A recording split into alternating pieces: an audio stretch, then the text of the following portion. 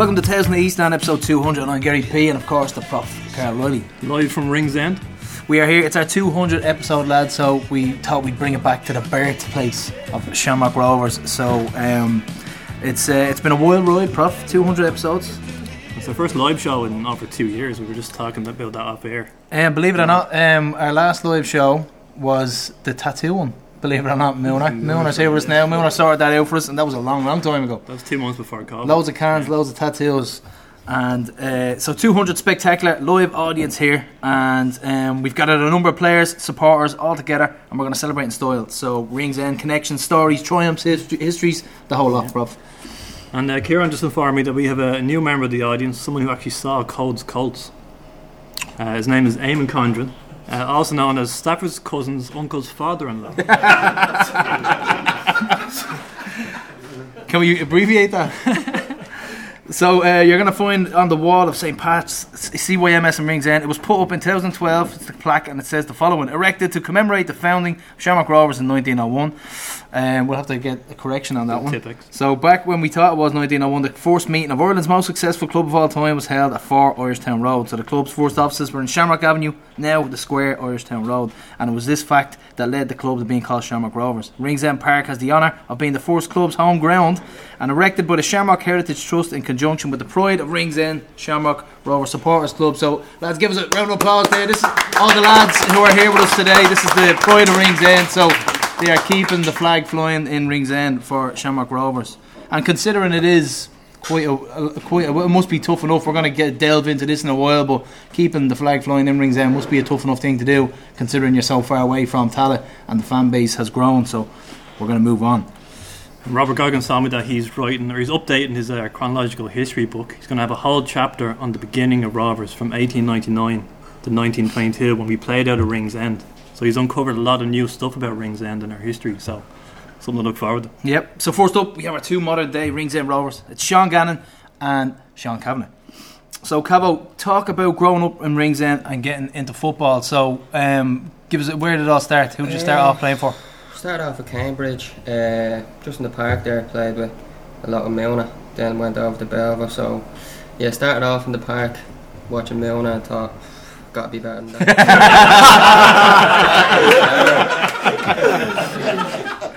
We're off to a good start anyway. I have any chance I have to be better than that? No, but a lot of my sort of growing up and football memories would be with Milner, playing on the volley and the flats and hitting windows and legging it and stuff like that. So what age you started off at Cambridge? What age did you go to Belvoir? Because Belvoir was a notorious club. I think Borky was with Belvoir, and who else was on that team that you played with that went on to do well?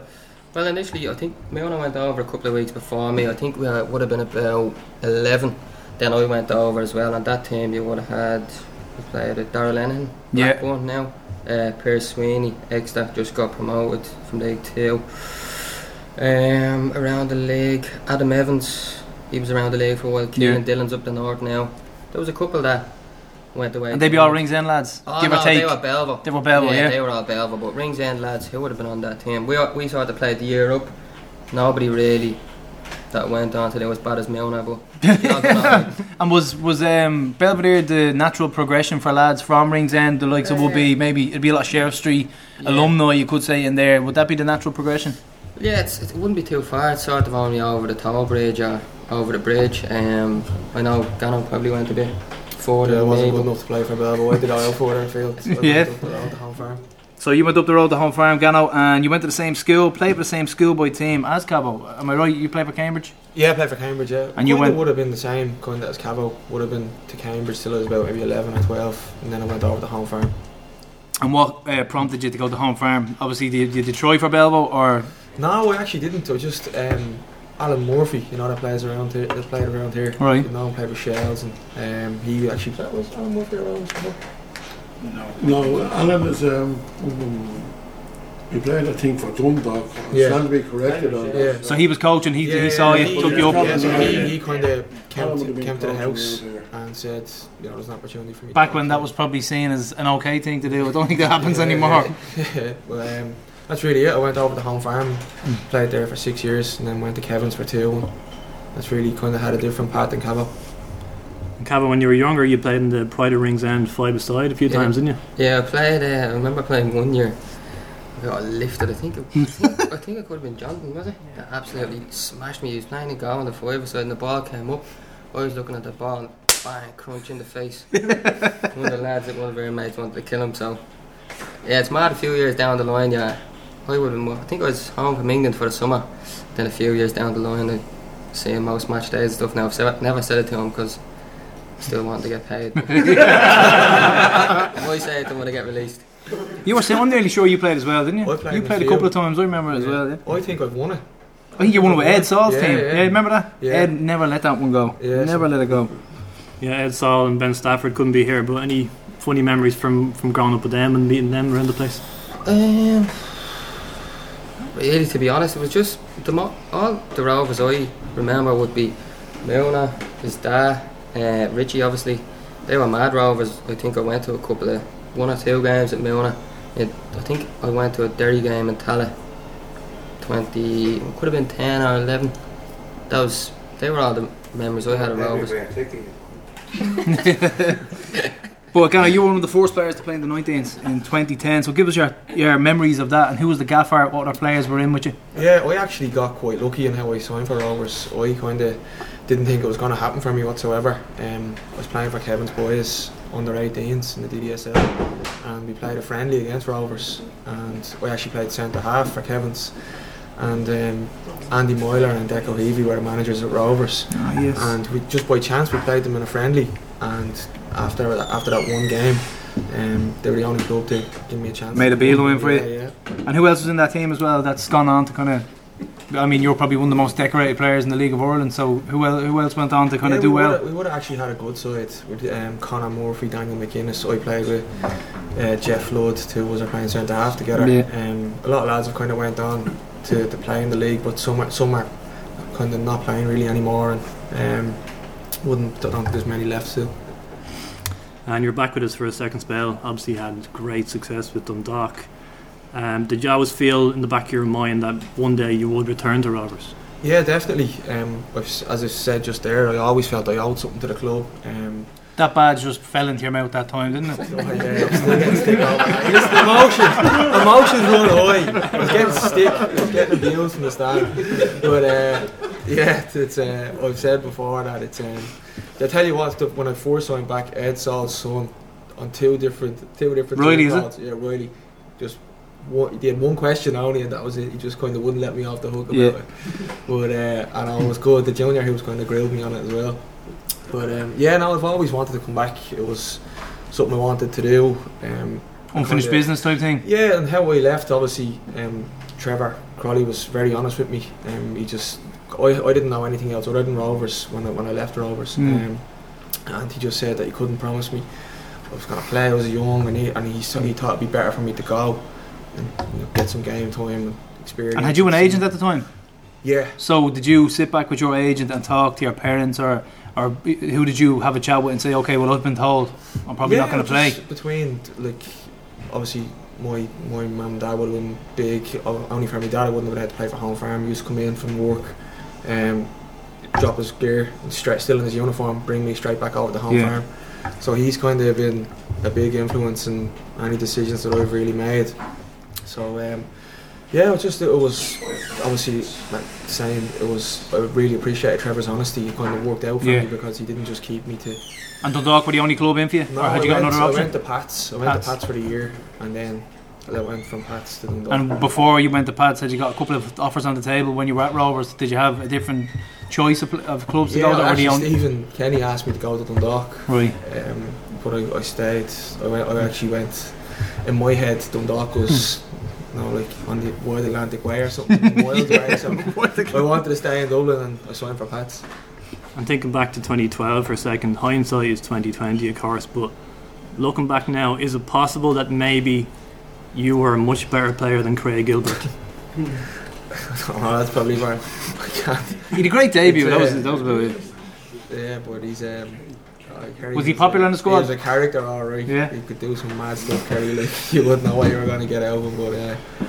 But listen, it was for me. Obviously, I wanted to play, but I was still young at the time. I had only just came through from the youth side, so I couldn't go bang on any doors. You're kind of learning your trade, stuff like that. So I don't know. That's probably what is that answer. Look, Kevo, you were flirting with Derry in 2018 before Bradzer stepped in. Was it a done deal?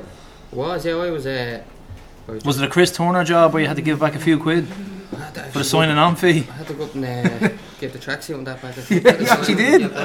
No, I was obviously just waiting for papers to be signed from England. I was supposed to be in the squad for the first game of the season for Derry, which was Watford away.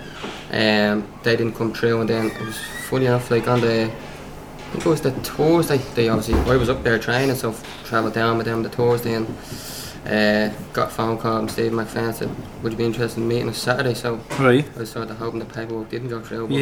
And then met them on the Saturday and said we want to. Did it take much to convince you? Not really, to be honest. Was Derry a factor going up? Was that a factor in thinking it was a bit far away? No, at the time, Kenny Shields, the manager, he said you can have weekends off, go home to Dublin, come back, but still you're playing on Friday night and then it's a bit much. But then Dublin was perfect for me, and I obviously knew how big Rovers was with. And how convincing were Mac and Bradzer when you sat down with them? They were very good. I think the first game of the season that year, Rovers lost 3-1 to Bows. I think 1-0 up in Dalymount, was it? They came back to win 3-1. Yeah, that was the one that was recorded for Copa 90, wasn't it? Yeah. And then the Saturday, I met them Saturday morning. They just said, look, this is the way we like to do things. We gave the players a schedule. They're off the weekend just because we lost last night. We didn't drag them in, so yeah, I like that. You get a schedule, you can plan things and stuff. But yeah, I liked them as soon as I met them. I remember at the time you saying that Duffer, having played for Fulham, that was a factor. Yeah, Duffer actually, he said it to me a couple of months before that actually. Texted me just saying, what you doing this summer? I know you have a contract and stuff. I said, I'm just waiting around. He said, keep Rovers in mind. Then it came to the late January, February, I knew I was getting released, so in the summer, so I started to look elsewhere, but Rovers sort of wasn't there, so how did that feel for you, and what was the reaction like when you were told, okay, who told you at Fulham that, listen, we're not renewing your contract, and did you kind of expect it? I expected it. The last game I played for the first team for Fulham would have been probably 2 years before that. I had a long time left on my contract, but I knew I was nowhere near it. I was like 23, 24, training with like 18, 19 year olds, and wasn't near the first team, so got kicked out of the change. Well, not kicked out, I got moved from the change room into the younger change rooms, but I sort of knew the writings on the wall myself, so it's the job at the end of the day. You get told you have to go, what are you going to do? You have to go, you can't just hang around. You were on opposing sides in the 2019 Cup final, and Cavo, how special was that day? I have to ask Cavo this one. Yeah, it was deadly, it was unbelievable. Still now, like, we stayed in Carton House and the manager got a video from all the families and stuff, and we didn't know what was happening. We came in normally as if thought it was a normal team meeting, and on the big screen comes up everyone's family, and just there wasn't a dry eye in the house. No, I was like, I'm not crying. And on the bus, actually, it's mad because Graham always says to me now, from Carton House to the stadium, I was like that, just couldn't stop crying. Really, it was so emotional. And then obviously playing, you see the banner, you come out. Obviously after we won it, the young flat's time for, well, still the young flat. Transfer, was it? He's on a free transfer, I got my loan. No, he came on the pitch and my missus, all my family and I was there. It was probably the best day of my career today. And what I loved about it was, if you go back in time to previous cup finals, I think the Derry one, we were lambasted for having like tracksuits. Scully said the preparation was terrible. Going to Carlton House with the night before, training properly, just focused totally on the cup final. That must have just felt totally professional. And you coming home from a professional setup, you must have just thought, okay, I made the right choice here. Definitely, yeah. It was like, maybe people think you're coming home to Ireland, the setup isn't great, but since I've been at Rovers, like, you think of that day, we stayed in Carton House, best food, we got lovely suits, bus down, everything was done properly, so there was no difference at all to say a match day away with say away Fulham or whoever you're playing in Middlesbrough, stay overnight, get good food. There was no difference at all. What was the reaction to the footage of the match from Ringsend? Did that come in pre-game? Did you see it before the game? Yeah, because my family obviously live over there and Gano's only there, but they went down to Ringsend and drinking cans and all outside the sparring. Yeah. Fucking hell, my ma shouldn't be doing that. Yeah, she's drinking cans outside and walked up and that. So yeah, sending you videos. Like I said, the whole day sort of leading up to the kick-off is emotional. Yeah, it was brilliant. What about the next day? Ed Saul was telling us that you and him ran a pub crawl in Rings End. Yeah, started off in here. I think then went all the pubs around Rings End. We couldn't get Gano in for that one. He wasn't. No, my phone was on doing that to store. It was good crack. It was. Yeah, it was good sub had that day. That was that went on for a couple of days, didn't it? That session, because when we won, we all went back to the Abo, and then you had a night there, and then the phone was ringing at like 9 in the morning, and you're like, right, the players are here, all the lads are here. Here's the next step, turn you're in. So it just continued on into the next couple of days. It's next level when you do win the cup. But Ghana, you got your revenge with Dundalk the next year in the final behind closed doors, and you picked up your 7th league medal with Rovers in 2021. You didn't get one in 2011, so that's 7 joint record now. So where did you rank your trophy haul? I mean, yeah, it's probably, I don't really know. I don't really think about it too much. I mean, it's like if someone had said to me, you know, when I was starting out, that I'd go on to have the career I've probably had to date, I probably would have laughed, to be honest. Yeah. It's not something that I would have seen. I kind of more like my whole reason behind like staying in the league. I was making preparations away from football to go a completely different route. Oh yeah, so what were you looking at college? I started a computer science degree in Blanchardstown. I was looking at what I think is, because I just gone back to it, I didn't think it was going to happen for me. Like I genuinely didn't. So I've just been probably very lucky, to be honest, to be part of great squads and play with good players. But I suppose it's something I look back on when I do retire. Yeah. What was the reaction of you and your teammates from Brad's announcement last week that he was going to stay? Were you just delighted? Yeah, definitely. You know, it's obviously people like Sean and that who've been there, you know, a lot longer than me.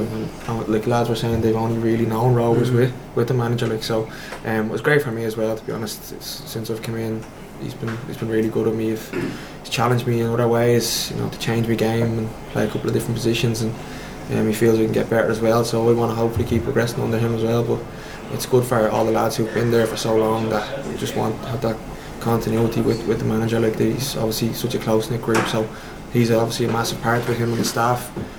So for them to be still here, it's brilliant. I think continuity is the most important thing you said there, is because we were obviously, as a fan base, we were going to struggle to kind of see who was going to come in and continue on in the same vein.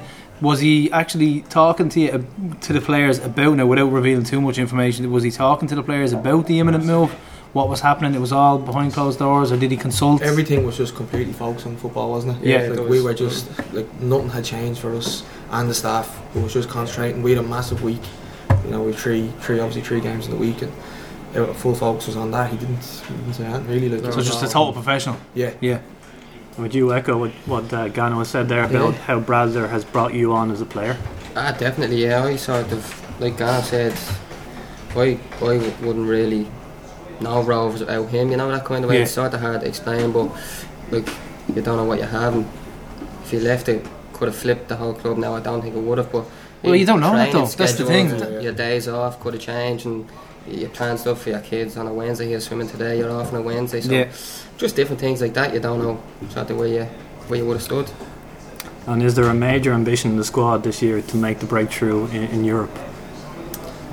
Yeah, 100%. I think last year was probably very frustrating for us, you know, to be just so close to getting to a group stage, and we feel the squad's even stronger now. Like if you look at our squad, it's good enough to compete in every competition. I think we have the squad to qualify for a group stage, definitely. I'd imagine it's one game at a time when it comes to Bradzer and his management team, and that's, I'd say you're not even thinking about Europe at the minute, is it?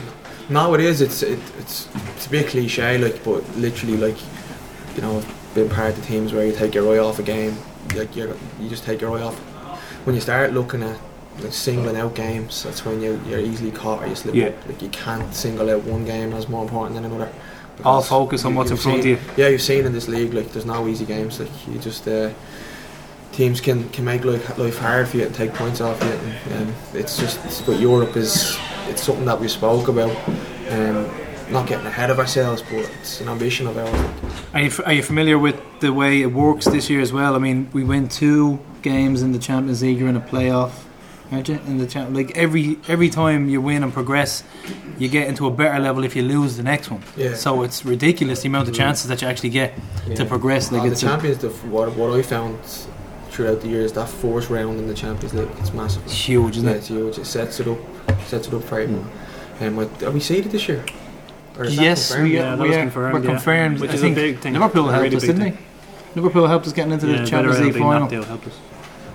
So it's massive. But Cabo, we're going to talk about your injury problems now. And when you came back, I think that battery? Prof has a battery pack in with him. So when you came back, we were all delighted to see you, but you broke down. So how mentally that must be tough to deal with. So how do you deal with that mentally? Never mind physically. The mental aspect of it must be half the battle as well. Yeah, it is. It's tough, like, but happens a lot of people. You get injured. What can you do? Now, to be fair, like if you have a couple of longer operations where you think you're out for 4 or 6 months, so initially, first days after the operation, you're thinking you do feel sorry for yourself. You can't do anything. Have to get help into the shower and stuff like that. But after you sort of get a week or 10 days after, you right, there's a goal here. You see, you go back in the training ground, you see the lads train. You're thinking you missed that, don't you? I'll be back there soon. Yeah, that's what you have to. Really so you'd be working with the physio, or you'd go in. Would you come in every day the same way the other players would? Yeah. And you'd come in and they'd have a schedule for you. You'd work on injuries. You'd do all this. So technically, you're not feeling left out. No, you're in there, and probably mentally that probably helped you as well. Yeah, it did. No, the hard part is like you're obviously in every day, but you're in the gym with the physio. Tony Mack was good with me, so you're in with him every day. But the lads are obviously in before training, doing a bit of prehab stuff, and then when they go out, you're on your own. Then it's a bit sort of lonely or whatever. But then you're like you said, you're in every day with the lads, talk to them, eat lunch with them. Obviously, they're helping out as well. The teammates are a big help as well. Yeah, I obviously got a lift every day with Graham. He used to bring me in when I couldn't drive, and we're still going together now. Like so, he was huge for me. A lot of lads were big for me. Like just you probably don't realise when somebody is that far away, just how you are. And a lot of lads, I'd say a lot of the lads would have done that. Nearly all of them say, how's it coming along, and that just, I don't know, can lift your mood a little bit. Yeah, and I'd imagine the backroom team that are there as well, with the experience like some Mac and Brads who've been away. Yeah. Glenn was huge for me. Glenn was huge. Yeah, he obviously had a cruciate. He had a cruciate injury a couple of times, I think, and he was just, even on my days off Wednesdays, he said, right, when you're back out of say brace, and when you can get going again, we used to go cycling up at the training ground. He got me a Lendva racer. Well, I say a Lendva, I don't know where he got it from. But, got me everything on the race. So he used to bring me up the hills, down the hills. And those hill runs that he picked out, the ones in City West, are they still in action? Yeah, they're still in pre-season, aren't they? Yeah, not great. Ridiculous. And just a question for both of you is, how special is this little Rings End community and support group for you over the years? Like, how special is that to have behind you during your career?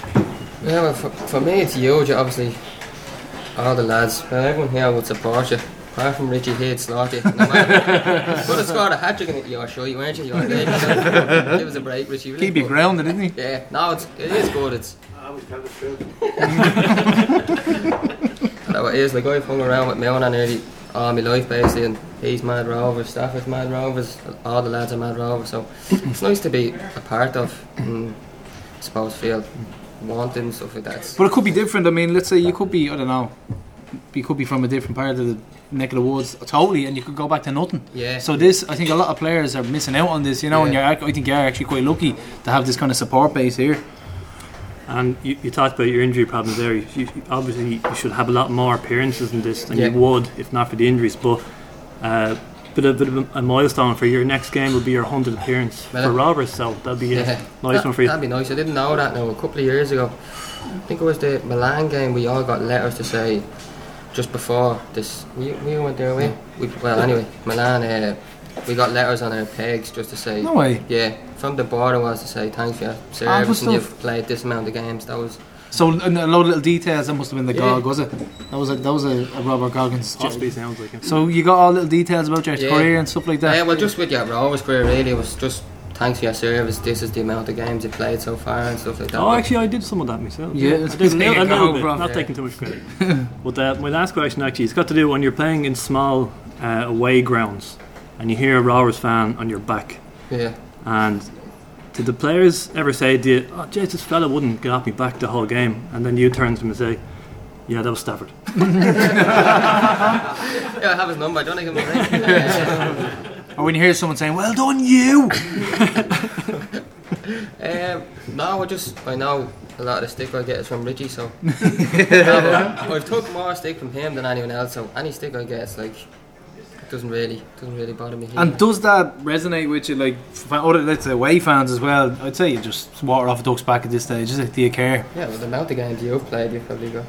Up until last year, I was called a lot worse by them. That away end in Oriel, they're just fighting over the front row. Yeah. You can hear everything. So, lads, that's it. Brilliant, and thanks very much. So, give them a round of applause, lads. Right, so you're getting off the hot seat, and next up we have the youngest rings ender on our list, Dan the Lawyer Keogh and Sean Condren. So we have young Dan Keogh and Sean Condren, and Dan was going, me and Dan had a little bit of a row recently, is that right, Prof? Because we always say that the Tifties bus is over 18s, and they were celebrating his birthday, and I was like, how old is he, 20? It's like, no, he's 18. He's been on the bus for 2 years. He's been on the bus for 2 years. But no, he's a good lad, and we're going to start with the news that Bradzer is staying. So Sean, start with you, give us your thoughts. Well, no, I think it's massive. He's obviously a massive part of the club. Like, even the two lads were saying beforehand, like, you can't remember Rovers without him. I mean, remember the kind of warrior years and all that, going through that, but Warrior years, the my warrior God. years. But you know, you forget what it's like without him, and he's clearly a big part. Now, obviously, I accept that he's going to leave eventually, but I think that this might have given us the warning and a bit of a shock to say, okay, actually, we need a plan in place. And that's not, I'm obviously preparing for him to go there, but it's, you know, you're right though, to stick something in place and go, Yeah. okay, we know he's going to go now. He's kind of publicly stated that he has ambitions, and of course you want to see an ambitious manager in charge. So it gives us that shock to the system to get him to get a plan in place to be ready to go. So Dan, did you think he was going to go? Yeah. And we were convinced. I mean, the last show we did, we 100% convinced. So I didn't listen because of that. we were disgusted. Two of us were sitting back and we think, will we even bother? Like, we were going to walk out. But when you thought he was going to go, how did you feel? And were you going through the motions as who you're going to replace him with? Because we were thinking it has to be outside the merry-go-round. Will it be anyone within the league? How are we even going to go about it? Because obviously the CVs are going to fly in. It's a big job. How did you think, or what did you think was going to happen next? I have to say it was hard to even think about, because there's limited options for replacement. Yeah, like, you'd really struggle to replace him. What he's done, I mean, what he's built over the course of the last 5-6 years has been huge. And there's a lot of talk going around our group chat. Sean heard the name of Robbie Keane and wasn't too happy with that. But I always had that little bit of faith that it was all just talk and he'd stay, and my heart proved right this time. Sean, any thoughts on Chris McCann's performances in recent weeks? Look, I openly said it on. Obviously, I was known to give him a good bit of stick last year, which I think was right. I'm not going to go back now and say I was wrong. Possibly warranted. I mean, he was brutal last year. Let's call a spade a spade. He was brutal. I hate to be so blunt there, so I am gonna give him praise. But he was below par last year, and I'd like to think he'd admit that himself. But I said it on Friday. He played very well against Harps. Now, admittedly, that was against Ethan Boyle, so it's a bit like, maybe, you know, Ethan Boyle playing middle of the park was always going to be, I think I do a job in the middle of the park. Well, that's maybe a fair.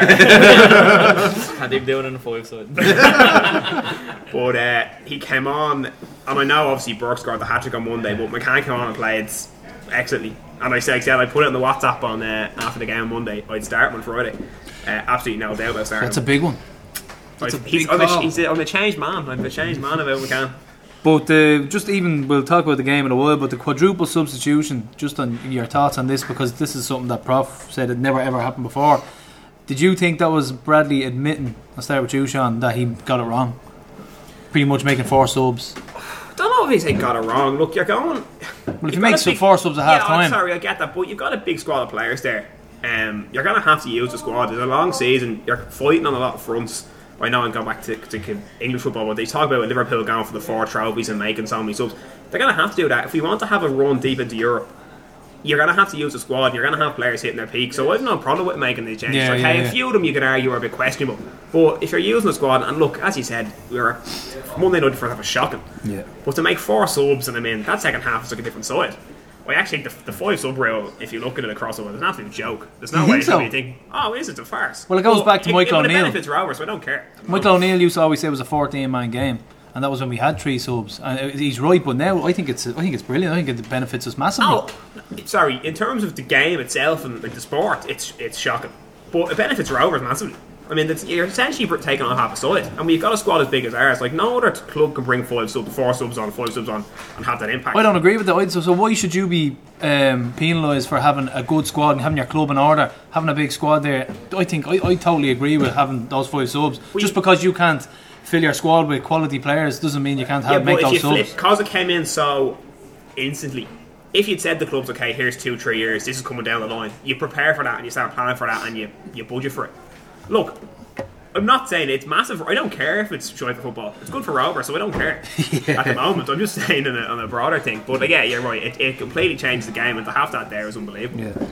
So tell us about growing up in Ringsend, Dan, and how did you get into Rovers? And your football career yourself, starting off. Cambridge, was it? No, well, first of all, with Rovers, it was actually Joe's was the main influence. I was always a big Liverpool fan when I was a kid. My dad had me over in Anfield a couple of times, and Jules said to me, "Dad, why don't you bring him over to Tala?" This when I was only 5, like we were only Rovers our first move to Tala, and my dad was like, not sure if you'll get into it. As Jules say, how wrong was he? Yeah. And Sean, you as well. Tell us about your career getting into Rovers. Tell him the proper version now. Don't tell him the watered down version. I've had my initial introduction to League of Ireland football was the Shells.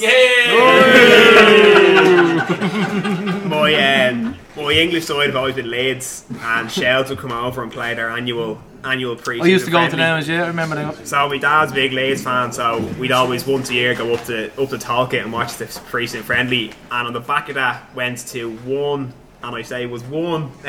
Shells League of Ireland game. They played UCD, I can't remember the year, I can't remember the year. Well, it was every year Ronan Finn played for UCD at the time, so I went to one Shells game, and then thankfully Ben, who I know he's interviewed already, had approached me, man, Dan, and said, we had a spare ticket one night and the bus from Ringsend was going, and went on that and haven't stopped so since. There's like a committee here. It's like Joe's and Ben approach all the parents of kids who go to different League of Ireland clubs, and they're like, not happy with this. Suspect. But they have to be Rovers. They still haven't managed to get Sean to Europe yet, but maybe this summer. Getting hit from all angles here. Dan, you're both 50s bus regulars, as we talked about, Dan, since you were 18 or 16 years old. Best away trip so far on the bus? It's all a blur, really, isn't it? For you. It's a good question, even though I'd have to say the last Harps. Last Harps 3-0. It was brilliant. I have to say, even just the whole trip, bus up's a good bit of crack, and then the game itself. Andy Lyons masterclass. It was I've loved all of them, to be honest with you. I couldn't it's hard to pick out a favourite from all of them, but if I had to pick one, it would be that, just for the performance and the trip as a whole. Yeah. What about you, Sean? Galway away in the Cup. Remember, was that 2019? Unbelievable.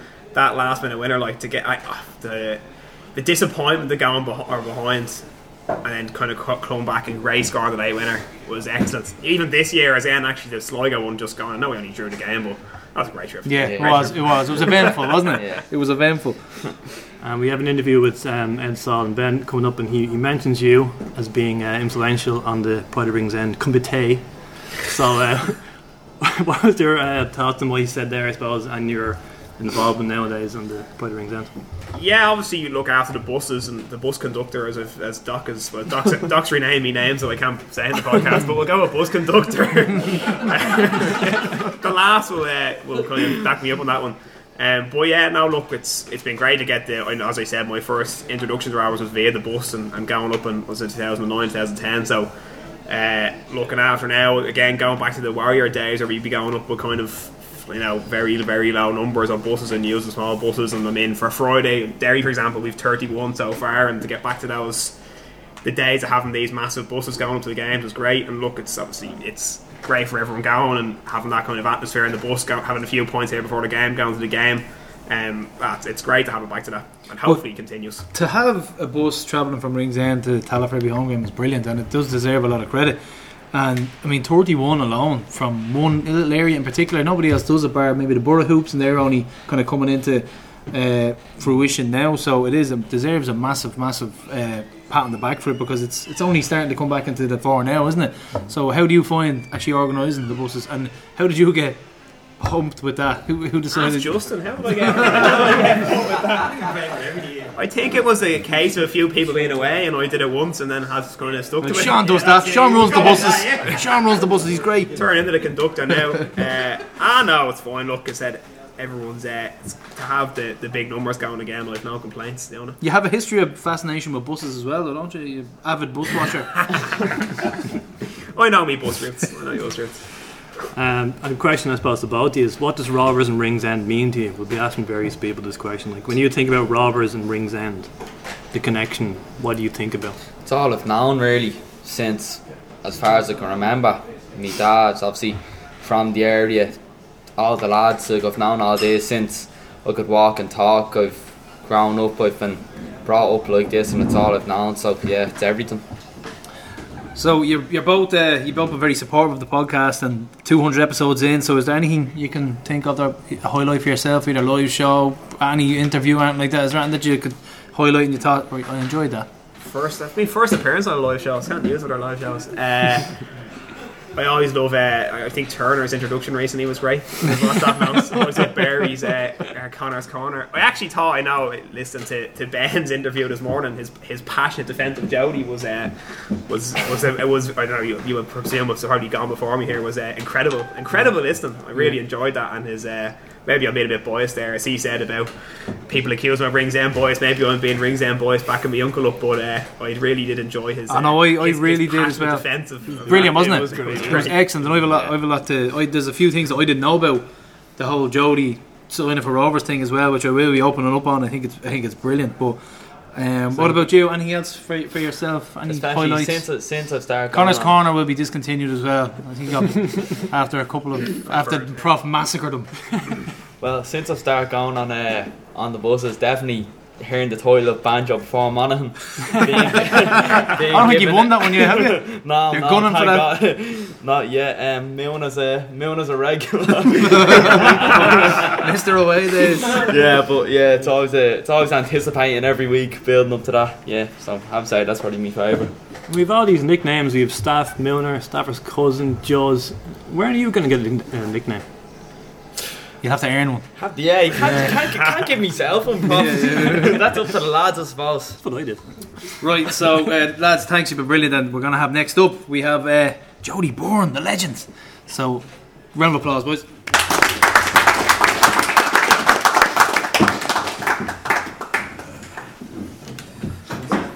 So Jody, you are very, very welcome. Your first appearance on the podcast. Nice, sir. So tell us a little bit about what part of Ringsend you're from, and growing up and getting interested in football, your first memories in football. Originally from right in the heart of Ringsend, facing Ringsend Church, Torncastle Street, Torncastle Street is where I was born. Moved around to the square in Irishtown when I was 8 years of age. Where Rovers was founded, am I right? Shamrock Square, yeah. I lived there till I got married. Still in the area, still up in Bremen Avenue there in Ringsend, yeah. Played for Cambridge Boys, started off in the mini leagues, worked my way all up to 18 years of age. Cambridge, until you were 18? All the way, yeah. And is that the main club in Ringsend, Cambridge? Yeah, that was the only club. Well, Bolton were there, but they were Never heard of the IGB? Oh, well, they were after us. They were after us, Paul. They were after us. Yeah, we were lucky enough. We did a good enough side that we were playing at the top schoolboy. So there wouldn't have been that many clubs back then, would there? Would there still have been a lot of clubs that wouldn't have been founded in the likes of the 60s and 70s? And the Stella and the Bell they were all there. They were all there. Kevin's, But we were able to keep. We had a manager called Leo McDonough. He actually played for Dundalk, you know. He was a Ringsender, and he took us from nearly under 10s all the way up to under 18s. Yeah. You know, and we were playing in the top school, you know, the A League, and we won a few Pepsi Cups and stuff like that, Leinster Youth Cups. So we did decent side. So it was, unlike the other lads, we had a good enough side that we could stay in Ringsend. Yeah. You were making waves pretty much, and it was a decent squad. Yeah, we did a decent squad. Rocky O'Brien, Liam O'Brien were on the team, you know. Oh, yeah? Yeah, so like we decent players as well, like, you know. So tell us about starting out in the League of Ireland before Rovers. Tell us a little bit about playing. When I was with Cambridge Boys, when I was under 17, Dundalk approached the club, approached the manager Leo, and they asked would I like to go on a trip. They had a away trip to France, their youths team, right? You know, the Dundalk youths. So I went to France for a week with them, and we played in the tournament over there up the north of France. Came back the following year. They asked me to go on the same trip. So when I was finished at 18, they wanted to sign me. I knew they wanted, you know, they had been onto the club and onto me and onto my parents. So yeah, I signed for Dundalk then as a 18-year-old. With 2 years, Jim McLaughlin was the manager with Dundalk at the time. What was Jim like? Was he good to play under? Yeah, Jim. Yeah, even then. But I mean, he was probably the most successful manager in the league. He was fantastic, like, you know. So basically 2 years on the B team up there. Played in most of the League Cup games. Played in a League Cup final for Dundalk. We were beaten, I think, by Athlone in Talca Park. Sort of at the end of the 2, I was still only an amateur. I was on amateur forms. Was getting a few quid expenses.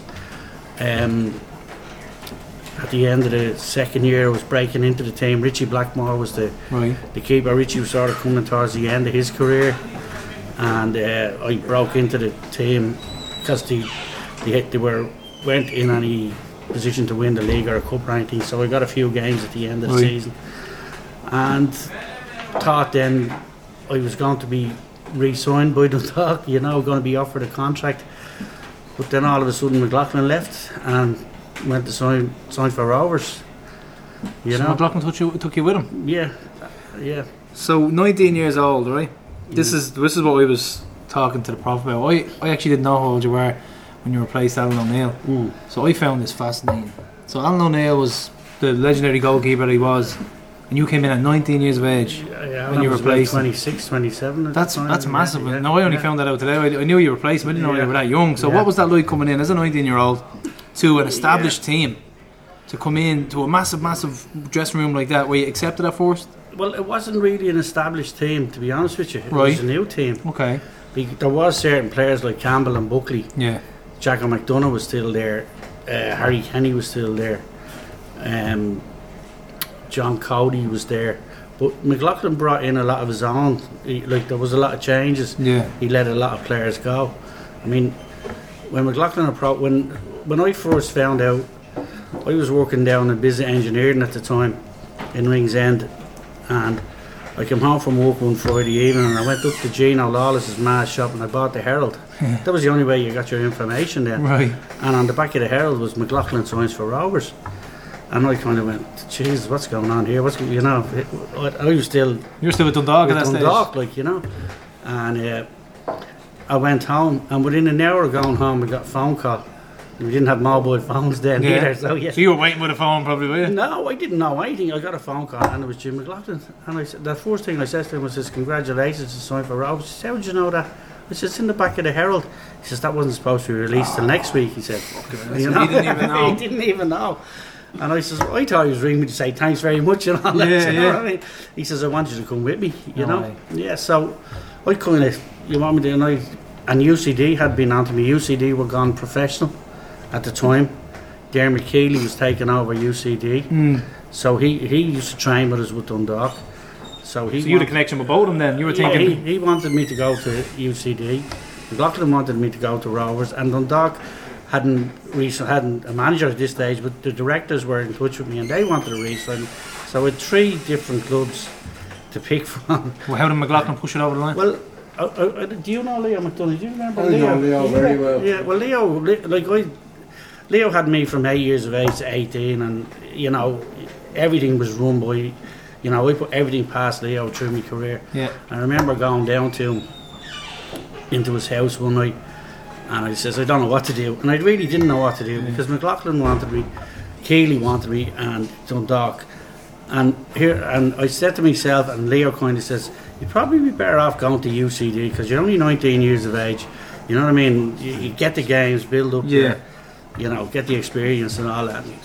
I left Leo that night, so that's okay, I'm going to sign for UCD. Right. And I was coming home from work the next day, and McLaughlin and Jimmy Shields pulled up in the car. Just like that. Pulled up beside me, came down to my house, I was down in and pulled up beside me. And McLaughlin eventually talked me in, and I says, what about Alan O'Neill? And he says, if you sign that form today, he says, Alan O'Neill's gone tomorrow. So he was giving you a guarantee, first team football. I didn't believe him.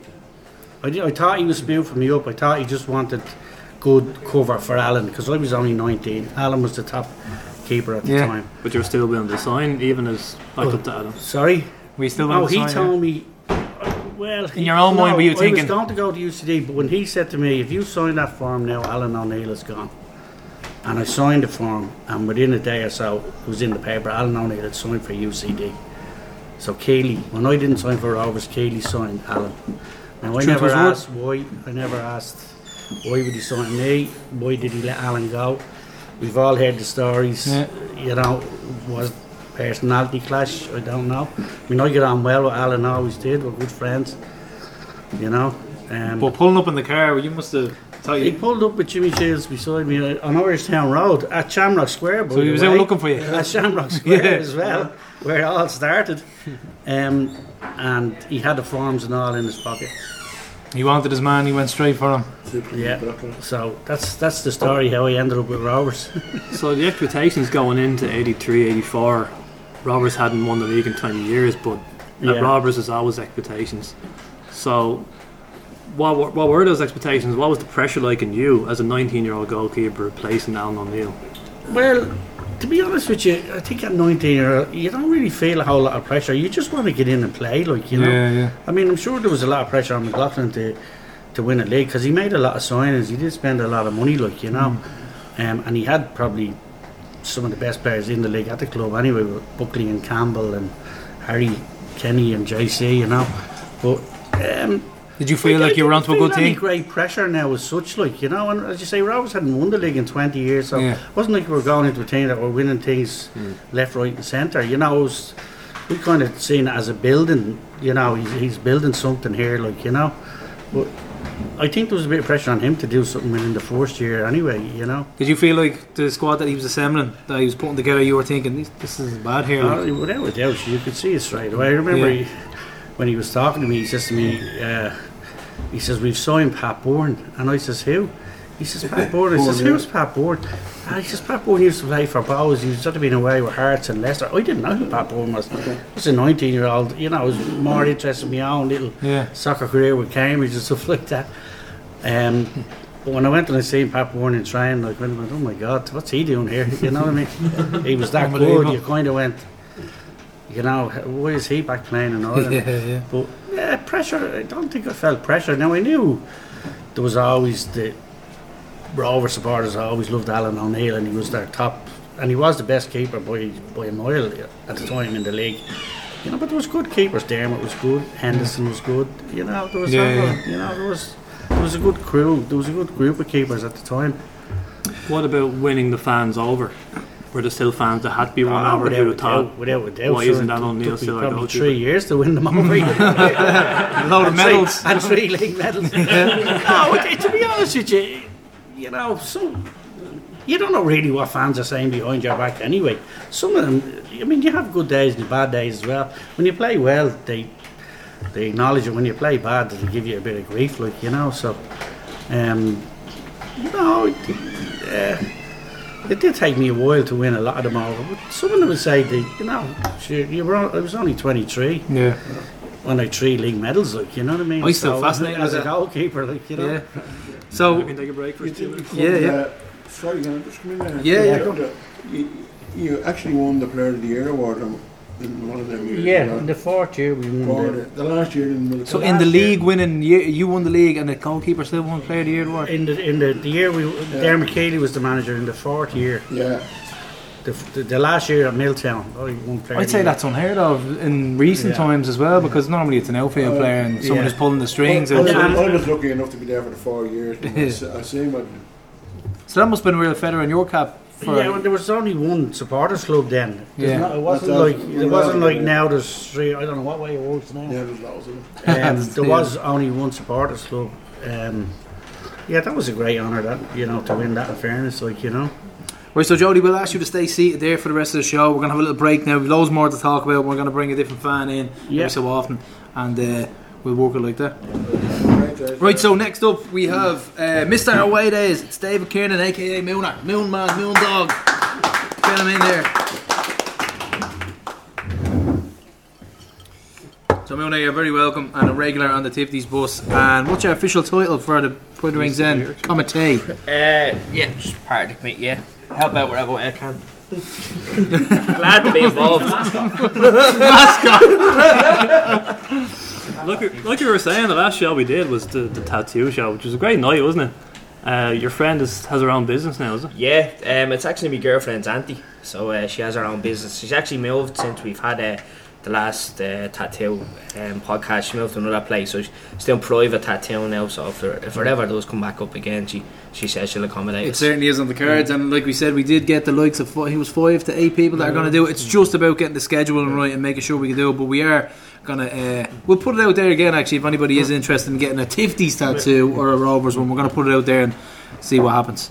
Darren Glennon was panicking about tattoo removal last week, but many a great night had here in the Irish Town House. Yeah, fair play to them. Like in fairness, sometimes they used to get a bit of stick for being called the Dundalk House, but since the Pride of Rings End have sort of made it their base since we moved away from the Vintage, they've been very accommodating. Like even today, I know we've shifted dates a few times, and again very accommodating.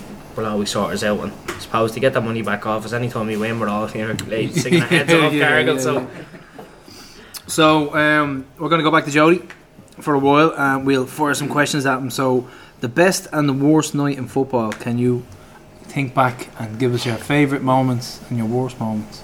The best moment was probably playing Celtic in Parkhead, although we were beaten, Say for full house? Full house over there, besides the days you won the league and cups and that, but like playing over there and the European Cup at the time, full house over there, the crowd sort of cheering as much for us as they were for Celtic. You know what I mean? That was a fantastic occasion. Worst night probably losing to Linfield in the European Cup. What was the crowd like that night? Well, up there obviously partisan crowd, but we drew 0-0 up there, so we thought we were okay, and we probably should have won up there as well. And then a 1-1 draw in Milltown just killed us on the away goal. You had the chances as well in that game. Yeah, that's it. It's definitely one that got away, Jeffries. Yeah. And that would have been the low point of, Actually, we'll come back to these rapid fire questions in a moment, Jody. I wanted to ask Mooner, just like the Rings End questions we've been asking everybody, I suppose. What was it like growing up here, and how you got into Rovers? It was just my dad. Well, some of my earliest memories are following Rovers. I actually can't pinpoint my first Rovers game because I was at so many of them as a kid. My mum and dad used to bring me in the pram. So it's everything I ever knew. It was just Rovers. Sometimes I used to flirt as a kid with my dad's a Leeds fan, my two brothers are United fans. So I was always torn between, but it was just always Rovers all the way. So Rovers is literally everything to me. Without getting too deep into it, but that's all it is, And you can see the Aviva from your back garden. So how much did you look forward to those finals, 2010, 2019, when we did get them? Yeah, the 2010 one was I was only 16, 17 at the time, and I don't think I even really appreciated it as much. We'd won the league that year as well, and we had a good day out down in Rings End beforehand. I think I was allowed to have 1 or 2 drinks that day, but But just Miller like, Senior but is it's only when you look back back to at maybe the 2019, when I know sort of 2019 was much more of an occasion. But I didn't take it in as much the first time, but like in 2019 there I really took it in, and I really hope we get a few more going forward, just because the atmosphere around Ringsend it's unbelievable that day, and especially being from Ringsend, you actually do feel it more than maybe just the normal Rovers fan, you know what I mean, coming down for a day. If everyone's in our town, it's great to see everyone just enjoying themselves. Like that day itself, like I was only saying to the prof, I was listening back to Ed Saul and Ben talk about the day itself, and it just gives you goosebumps when you think back to it, and it was like, it was nice because it's been a while. I think we flogged it to death when initially for the first year and a half after, but listening back into it, like the job that was put into it, the whole of Ringsend was involved. It was brilliant. There was thousands of people there. We ran two double-decker buses. Remember, one of them broke down on the way. It was just an event for the whole day. Completely lost. Absolutely brilliant. But it's actually, when you think about it, like when we won the semi-final, everyone came back to the bar and we were all sitting in the bar, and after a while we were all celebrating. But then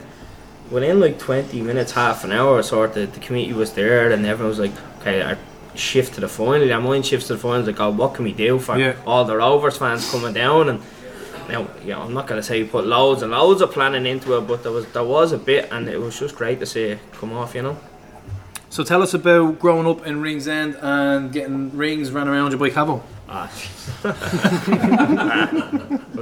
we skip that question? I know, it was good because we were all good mates, and I live in the flats, and there's 4 blocks of flats, but between the second and third one they used to be fields, now a car park. But everyone from like where Cavo lives in around the estate, and then the flats, that used to be just where we go to play football, and there'd be there'd be age differences of maybe 8 up to 16. Like, I remember a time where we built goals, literally found wood and built goals and got nets and put them up, and it was literally, you used to think that was the Aviva, and everyone used to just love it. So it was just a great thing to be just playing football in and around the area. Go back to rapid fire. Jody here. Jody, best friend in the dressing room at Milltown. Best friend. That's a hard question, because I have to say one thing about that Rovers team. Like, we got on, like, I've been with other teams and clubs after that, and there was always cliques. There was always little cliques here, there, and everywhere in clubs. Yeah. That Rovers team had no cliques. Everybody got on so well together, and it probably one of the reasons why it done so well too. Like, you know, McLaughlin was kind of a man that he wouldn't entertain. If he thought there was a clique or thought somebody, he'd get rid of somebody, you know, he'd be out the door. Yeah. So it's hard to say did you have a best friend? You know, when we meet up 20 years later, and it's like we've only left each other a few weeks that's ago. Brilliant. You know, it doesn't take you half an hour to get back into. It's just like how you and you sit. It's like you're back in the dressing room with Glenn Malloy, yeah. And it's like, so I wouldn't say I've one best friend as such from the Rovers era as such. We all just got on well. There was never any cliques or anything like that, you know. Who would have been a figurehead in that dressing room? Would have been Pat Bourne. Pat Bourne and Keeley. I heard a story about Mick Bourne on his debut. He did something with a flick and he got a slap in the half time, or he got up by the scruff of the neck. Boy against the wall. Was it? Yeah. I think it was Pat or Mick. One of them. Yeah, Pat. I mean, high standards. Keeley and Pat Bourne, like, you know, I mean, they were the two. You know, and Noel King as well. Noel was there as well as a player. Yeah. You know, so like coaching boys, Noel always gets a bit of praise. Now we're not fans of Noel King, to be honest, and his current day escapades, but apparently as a coach during the Milltown era, he was excellent. Well, he was assistant manager, switched to McLaughlin, a player playing as well, like, you know. His coaching was always good, you know. I played under him as well for Rovers. Yeah. Because it wasn't only 4 years, it was 7 years with Rovers. You know, we went through the best 4 years that they probably ever had, and then the worst 3 years that they ever, where we ended up playing in Talca Park and Dalyville Park, and we didn't have a washer, and, you know. What made you stick around? What made you think, you know, well, everybody's going to Derry, everybody was going off with Jim, and they went up north. What made you think? To stay, had you enough for the go? Not really as such. I was probably under contract, but that didn't mean you had to stay. I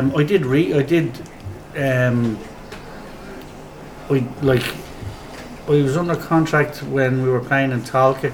Right, I think when Noel King came in, I signed a new contract. You know, John McNamara had taken us over. You know, he bought it off the Kilcoynes for £1 or something, was it, or something like that? I think that's what it was. I think it literally was £1. Like Yeah, that, you might be right. And I mean, he didn't really have the money to put into, you know, rebuilding a team.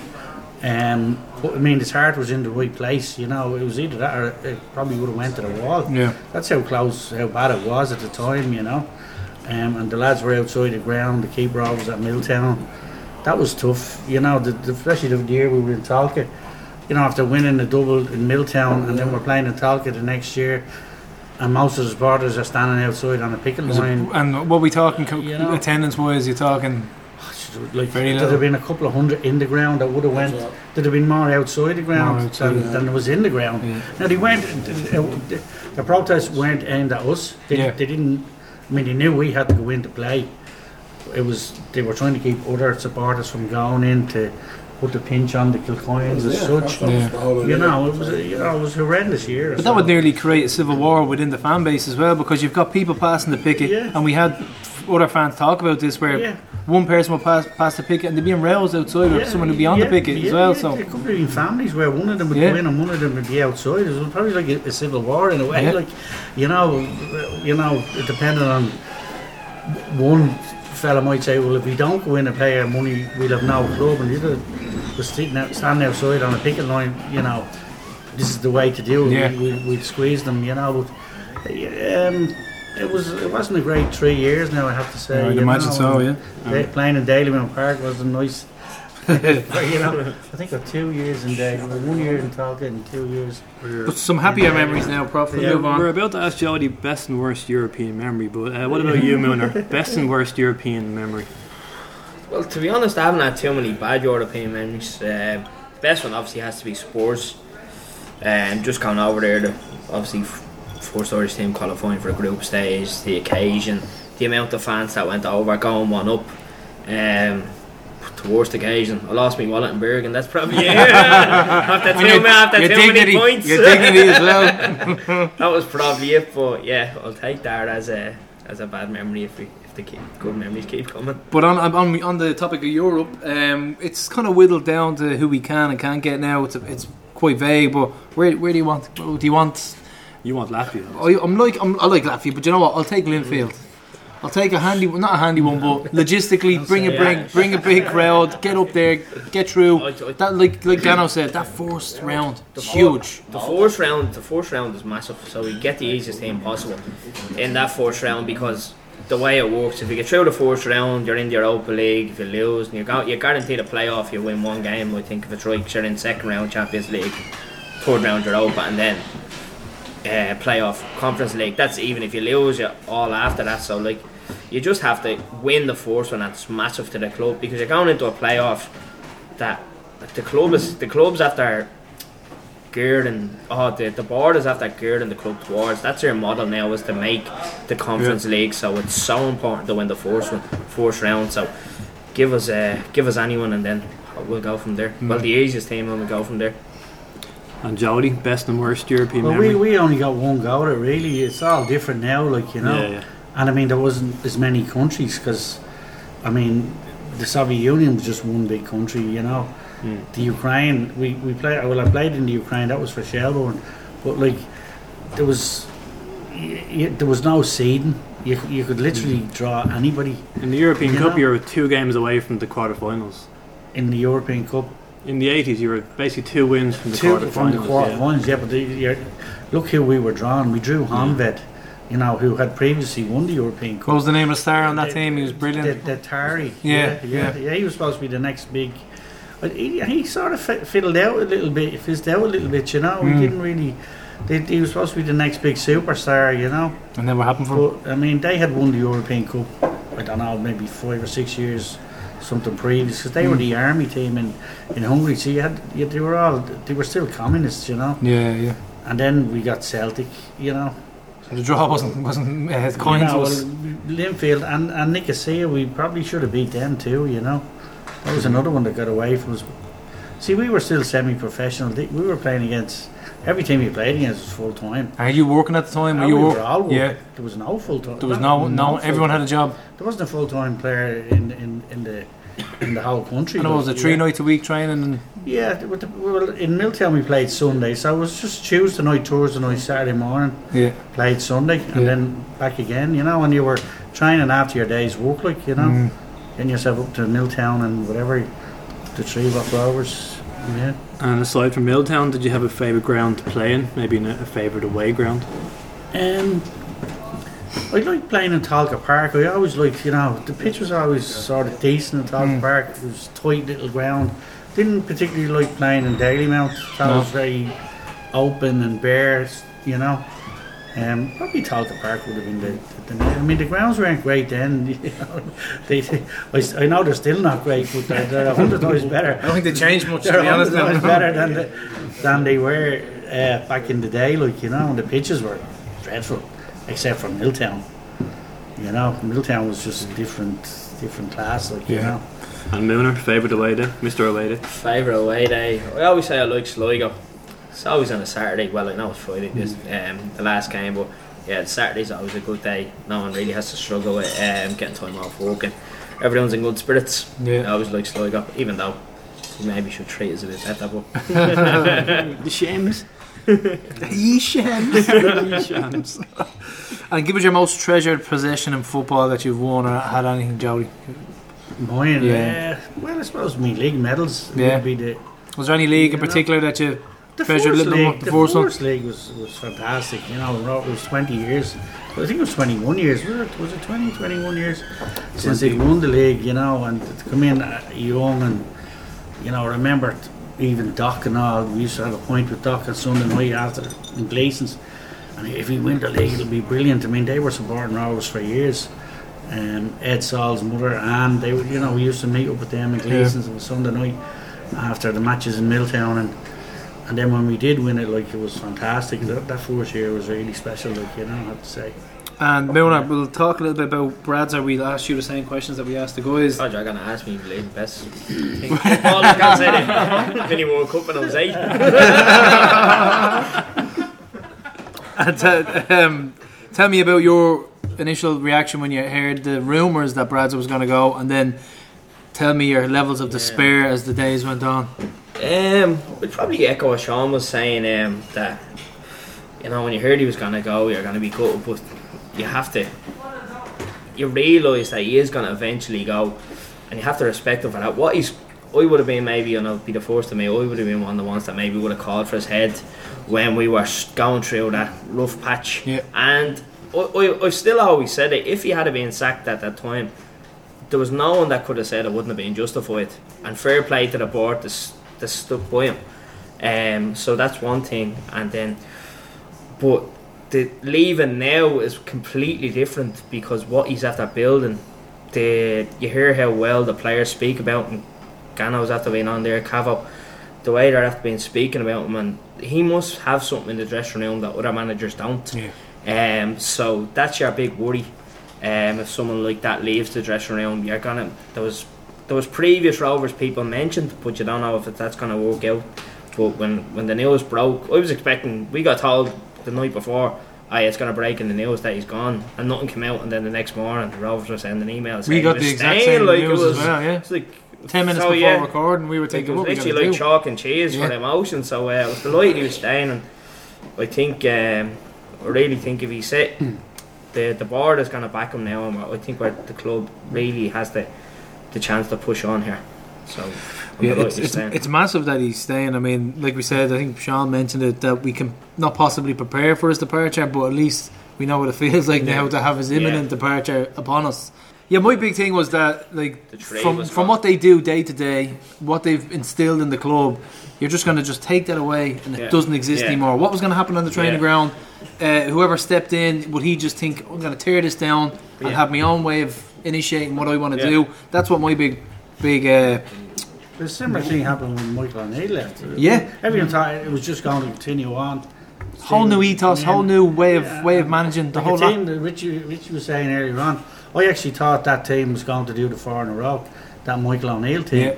You know, and then obviously when he went, even though they basically still had the same players, but it still didn't really. You could write a book on that saga. You know, on that 9 months, was it 9 months that Kenny was there, Prof? Yeah. Get that. book has been written. The book has been written, yeah.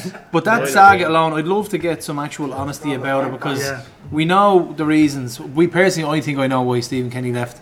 But I'd love to get some honest opinions from the players that were in that dressing room on why they didn't take to him. That's what it was ultimately. The players didn't take to him. We did similar with the 4 in a row, because Jim McLaughlin managed the first 3, and then he went to Derry, and Keeley, who was a player, came in as player manager for the 4th year. So what was the difference like between Keeley and McLaughlin? Massive. It wasn't. We still went on and won the double, like you know. I mean, it wasn't like Keeley. They sort of thought similar, to, and they were good friends as well, but. It could have easily went belly up because Keeley, he's your mate. We've been playing with him for the last 3 years. Yeah. Now all of a sudden he's the manager. So although you had huge respect from him as a player, now you had to earn his spurs as a manager. Yeah. And he had never managed. Well, he had a little spell with UCD. For 3 months or 4 months. Yeah. And was there much of a difference between techniques and style of play and what you wanted? No, style of play continued on. Similar. Yeah, but Keeley probably a little bit more on the defensive end of it because he was a defender. Yeah. But he'd be tackling tractors and everything. He was able to bring that, and keep us going, which is a credit to him, I mean, are you old enough to have seen Jody play? No. Just throw that one in. Maybe over 45. Not Carl Kearns. But do you have a question for him nonetheless? So obviously being such a legend, a legend within the League of Ireland. A few times already. Since you've finished playing and the League of Ireland has progressed, who would be your standout keeper from all? It doesn't have to be Rovers. Who would be your standout keeper from since you've finished? Since I finished, well. You obviously still watch the league. I don't even know what year you finished. Well, I finished at about 2001 or 2, yeah. But I went on to coach. I coached Gary Rogers for 3 or 4 years, and when I coached Gary, he was struggling to get into the draw of the team. He was struggling to get into the Pats team, really. And he ended up going on, and he hadn't won a league at this stage, and I don't know how many he's won now, about 7 or 8, is it? That's all down to your coaching. Good, yeah. Like Dan Connor was a good keeper, but I mean, even Alan Manus. I mean, you look at the career he's had, international goalkeeper. How old is he? 39 now. Yeah. What are your thoughts on Alan's career at Rovers and his future as well in the next? Alan Manus, yeah. Have you seen him play in the last couple of seasons? I haven't seen him live. I watched the match the other night. Yeah, I mean, he still looks fairly fit. And, obviously he's going to have to call it a day at some stage. Only he'll know that. Yeah. What sort of condition his body's in, and obviously you lose a little bit of sharpness as you get older. But then you have the head and the experience kicks in. Your position is probably a little bit better. Although I thought he might have stopped that goal the other night. I hope he's not listening to this. I'd say there could be another year or so. And I mean, Gary played till he was 40 or 41. Yeah. I think it is an issue, and I got hammered for it by Bradzer in our Play of the Year awards for asking about if there's a potential replacement. But as fans, it's what we want to know, and I can understand why he did get offended and why he didn't want to answer it. But it is a massive question for the fans to ask about who's going to replace him. Yeah, but a manager can't, start talking about replacing very true. A player that's currently playing. Yeah. You know what I mean? He has to say, look, he's got to play for as long as he can. He can't say, oh well, I have actually someone lined up here when he, next year or whatever. Yeah. So you can understand where Stephen's coming from there. I don't know who's in the reserves. We'll probably talk about other players off other teams instead. I think McGinty off Sligo will probably be the number one choice for a lot of fans in the league. Other than that, if they can pull someone out of the reserves, I don't think there is. They've got Tom Lettuce there. In that young Tom Lettuce in the reserves. I'm not sure Keane Clark was seen well, but Ed has snapped him up at Crumlin. He's having the season of his life as well. So we're not sure what's going to happen next, and it's something that we haven't thought about actually, because we've been playing so well and the season's been going on. I've forgotten about it. I've forgotten about it, that we actually have to replace Alan Manus in 6 months. So it is. Well, thanks. That's Milner. Everybody, give him a round of applause. Thanks very much. And now we're going to replace him with his father, Richie. Jump in here, Rich. No holds barred from Rich.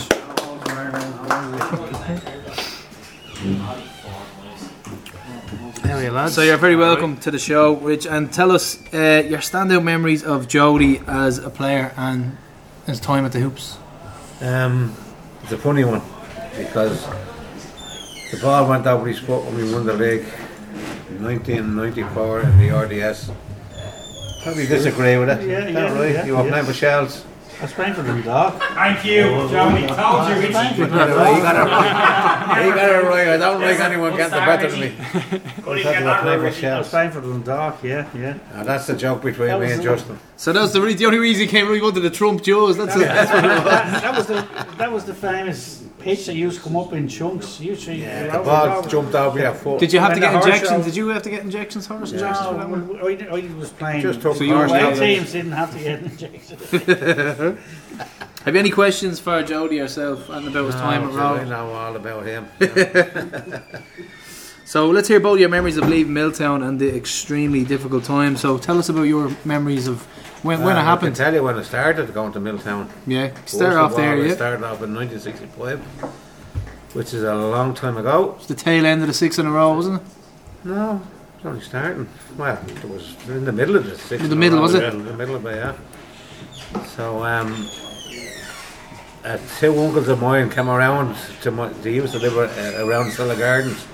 We lived in the flats, and out of the blues, two uncles of mine came around in the car and says, "We take the uncle up to said to my mother, we take the uncle up to Milltown Sunday afternoon." Yeah, so up I goes in the back of the car and got hooked then, believe it or not, got hooked at the age of 8. Had a You must car, have been yeah. rich at the car in No. Rings End in We hadn't got a car, the 1965. uncles had. So we went up to Milltown, and that started it off. We used to park in front of it. The uncle, he's still alive at the moment, the uncle, is Tony Dalton is his name. One of them is dead, the other fellow's dead, Richard. But bring me up and park right in front of the big gates at Milltown. Park, This because is the VIP section, wasn't the it? VIP, yeah, because he sold the papers in the church in Milltown. Ah, And that's what made him. This fella around to the house that was parked in front of my house. Well. So we didn't have to walk up the Milltown Road. We were lazy. yeah. But that was at the age of 8 or something. And then my next memory was 1967. We went to Dalymount. We were playing Pats in the Cup final. This was the first televised final, wasn't I it? don't First know. one on I TV. went live. I didn't know. I was watching on telly. But anyway, we went. We were 2-1 down at half time, and at that stage, used to change ends. So we were walking around, and all of a sudden, I heard a Pat supporter saying, "Don't forget, I'm only 10 at this time." I heard a Pat supporter saying, "You know what? We'll give you the chance in the second half." Of course, Rovers went on to win 3-2, as you know. And that was one of my first real memories at the age of 10. When that stuck out with you, you can. Got you hooked. Mooner, tell you, I always bring it up. 1967, Dalymount, you know, at the age of 10, watching Rovers winning cups. So when Rovers were leaving Milltown, and you were obviously from Ringsend, and there was a lot of people, a lot of the fans were from here. Did you ever have any fans approaching you about what was happening, or I think you were on the ground? You could say you were with the troops on the ground, and you were probably a little bit closer than the rest of the players. Yeah, they weren't approaching you like, you know, as in giving you a bit of stick over it. They knew like we were players and we had to go and play. I mean, you'd be walking into Talca Park, and even I don't know what the Paul, were you outside? You were outside. I never went in. Because some of them were out and some of them were in. Now they weren't trying to stop you, but there was a little bit of, you know, shouting bargy back and forth, bargy going on. Used to go on, and it wasn't a nice time to be there, like, you know, and the feeling around was just terrible, like, you know.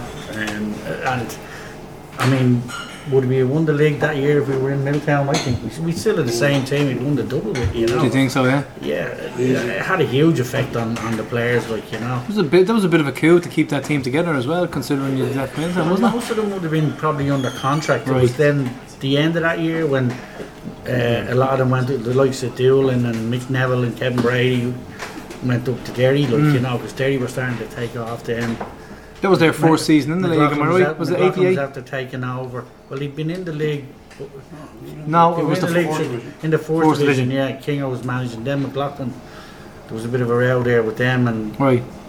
McLaughlin took over. So he was then poaching the Rovers players. Yeah, you know. and there he had a few quid, and Rovers were sort of going downhill because the Kilcoynes didn't. They just wanted to sell Milltown and make their money, and you know, so the writing was sort of on the wall there for a few years. Larkin went up, John Cody, And when you did leave the Hoops, you went on to win, was it 2 more league titles? Shelburne I and won a league with Dundalk? Shells, and I won a league with Dundalk, when I left, when Pat Bourne took over Shells as manager, and my contract was up. Rovers were playing in Dalymount at the time. Kinger was the manager, my contract was up, and Pat approached me, and Shells were getting a few quid. They were starting to sign players. They were bringing the likes of Mick Neville back from Derry, and Paul Doolan and Kevin Brady. So Pat asked me to sign, so I signed. I think it was 5 years, won a league and a cup. Probably should have won 2 leagues. One of them really got away from us. After that, then I went to Dundalk. I won Dermot Keeley was the manager of Dundalk. I won a league then with Dundalk. And was that the 94-95 side? Oh no, sorry. Yeah. So we'll talk about Dermot Keeley as well, because Dermot was publicly taking sides with the Kilcoynes. Am I right? So was there anything in the dressing room from that? From like were the players split? Was there anyone trying to get? What I'm trying to say is that was the dressing room split between Kilcoynes and maybe other people involved with the club? I don't know whether Dermot was taking sides with the Kilcoynes. But he publicly said he did, didn't he? Well, like he was the manager of the team. His job was to manage the football team. You know, get them training, get them playing.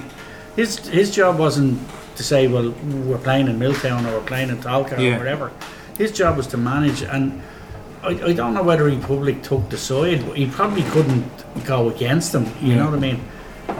Because to do that, he would have probably had to walk out. Bit of a rock and a hard place, really, as well, wasn't it? So he's in a situation where his job was to get this team to win another league and another cup, and we wanted to keep going. We felt there was a lot more leagues in that team. I know Ben in the interview will say,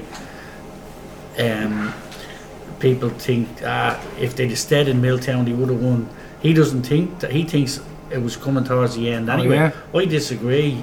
I think because that 4 in a row team evolved all the time. It was never the one. I mean, the first year was Campbell and Buckley. They were gone after the first year. When they left, did you think? Fuck. Well, but they were replaced by Mick Bourne and Noel Larkin. But when was the last time you've ever seen that happen? Left, John Cody left, Jacko McDonough left, all replaced. Noel King left. All top quality players all left, and they were all replaced over the years. Do you know what I mean? When you look at that turnover, though, the turnover from those 2 goal scorers to bring in another 2 goal scorers, that's unheard of. When you think about it, and I mean, bringing in Noel Larkin. I mean, Noel Larkin had retired from football. And McLaughlin went to him. A centre half as well, wasn't he? Got him back, correct. And just banged in, and him and Mick Bourne just clicked, like, you know, on and off the pitch. And the amount of goals they got, like, you know. But like, we lost so many players over the 4 years, but they were always replaced. And I think if we'd have stayed in Milltown, you know, with the Kilcoyne still putting a few quid into it, any players, I don't think the likes of Doolan and Mick Neville and Kevin Brady and John Cody would have left Milltown to go up to play Derry and travel up there every Friday night to play of a Saturday night. They used to have to stay, you know, huge. They all had families and all, like, you know. I'd imagine if our own house was in order, I think they would have stayed. They would have stayed. Yeah, without a shadow of a doubt, Richie, you've told us there how you went to your first Rovers games, but talk about growing up in Ringsend. Like, any early memories of childhood growing up in Ringsend? Getting into football. I didn't know anything about Rovers at the time until the 2 uncles came down and brought me. That's the first introduction I got to Rovers. But I did see them playing over here in the Orangetown Stadium. It wasn't a league game, but it was some sort of a match. My mother used to sell sweets, like a dealer. She was a dealer. And the first thing. No, I don't mean this drug dealer. You said it, Johnny. I didn't want to say it. A hawker, sorry. Wrong word, sorry. But was there a connection growing up? Was there a big Rovers contingent in Ringsend when you were growing up? from the age of 8. I only started when I was 8, you know. Well, when I was growing up to teens, it was all Shelbourne, Rovers and Shelbourne, yeah, that's it. Big rivalry. Bohemians didn't, Milner, as you know, he didn't know anything about Rovers and Shells. Rovers and Bows is all the modern day. Yeah. It's all Rovers, Bows. To me, and the likes of Mr. Clayton over there, we're all Rovers Shells. Yeah. We were born. So you're happy to see them back in the league then? Oh, I'm happy because it's an easy 12 points. That was their game. That was their game, yeah. Rovers and Shells was their game. We used to just live when Rovers and if you bet Shells, we only played them twice at the time, didn't it? Twice. If you bet them, that was the end of this. That was their season. When they won the league or not, that was their season. Beating Shells was their season. So what does Rovers and Ringsend mean to you? Like, I mean, when you think of Rovers and Ringsend, what's it mean to you? It just means the whole. Look at. Every Friday we go to a game. There's 3 generations of the Kiernans. I have 2 grandchildren going. I have Moon, and I wouldn't call him a son-in-law. He's a partner of me daughter.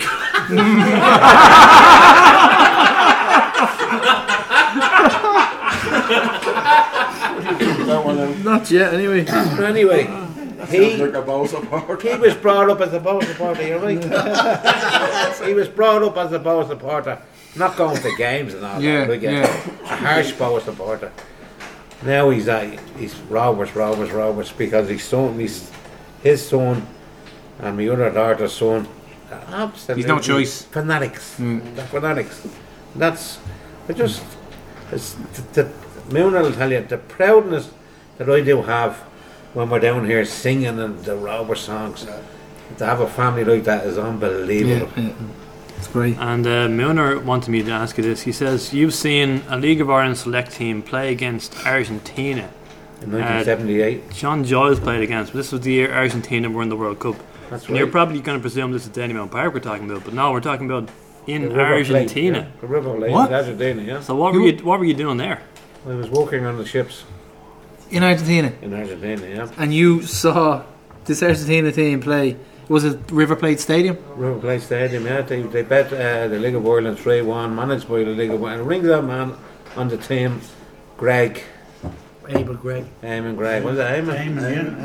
Yeah. And tell us about the game. What are your memories of that game? It was 29 of us off the ship. We just I'm trying to name an Argentinian beer here. See what's the name of an Argentinian beer? A Quilmes, is it? There's too many of them. I wouldn't be able to tell you about that. I was too young. I was only 41.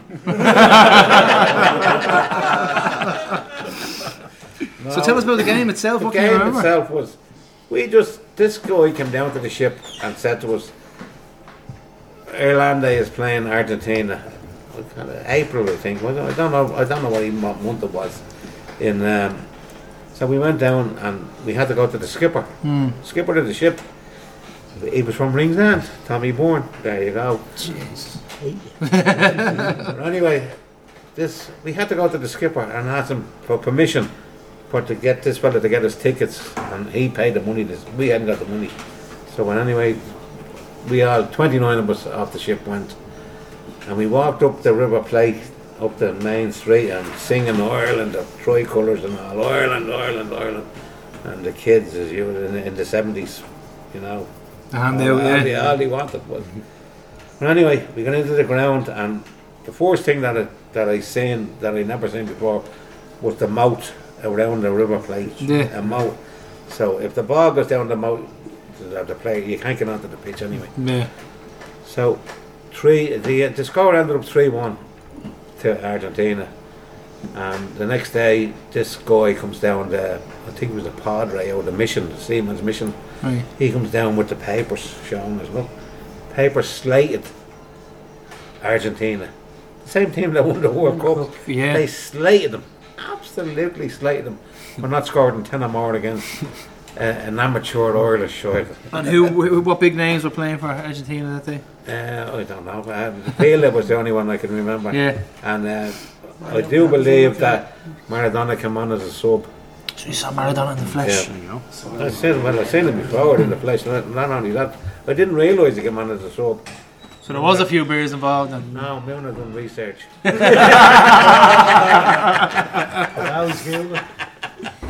No, Richie, thanks for that. It's been brilliant. So let's give Richie a round of applause. We're finished. Right, lads, so next up we have Kieran Stafford. So big round of applause, please.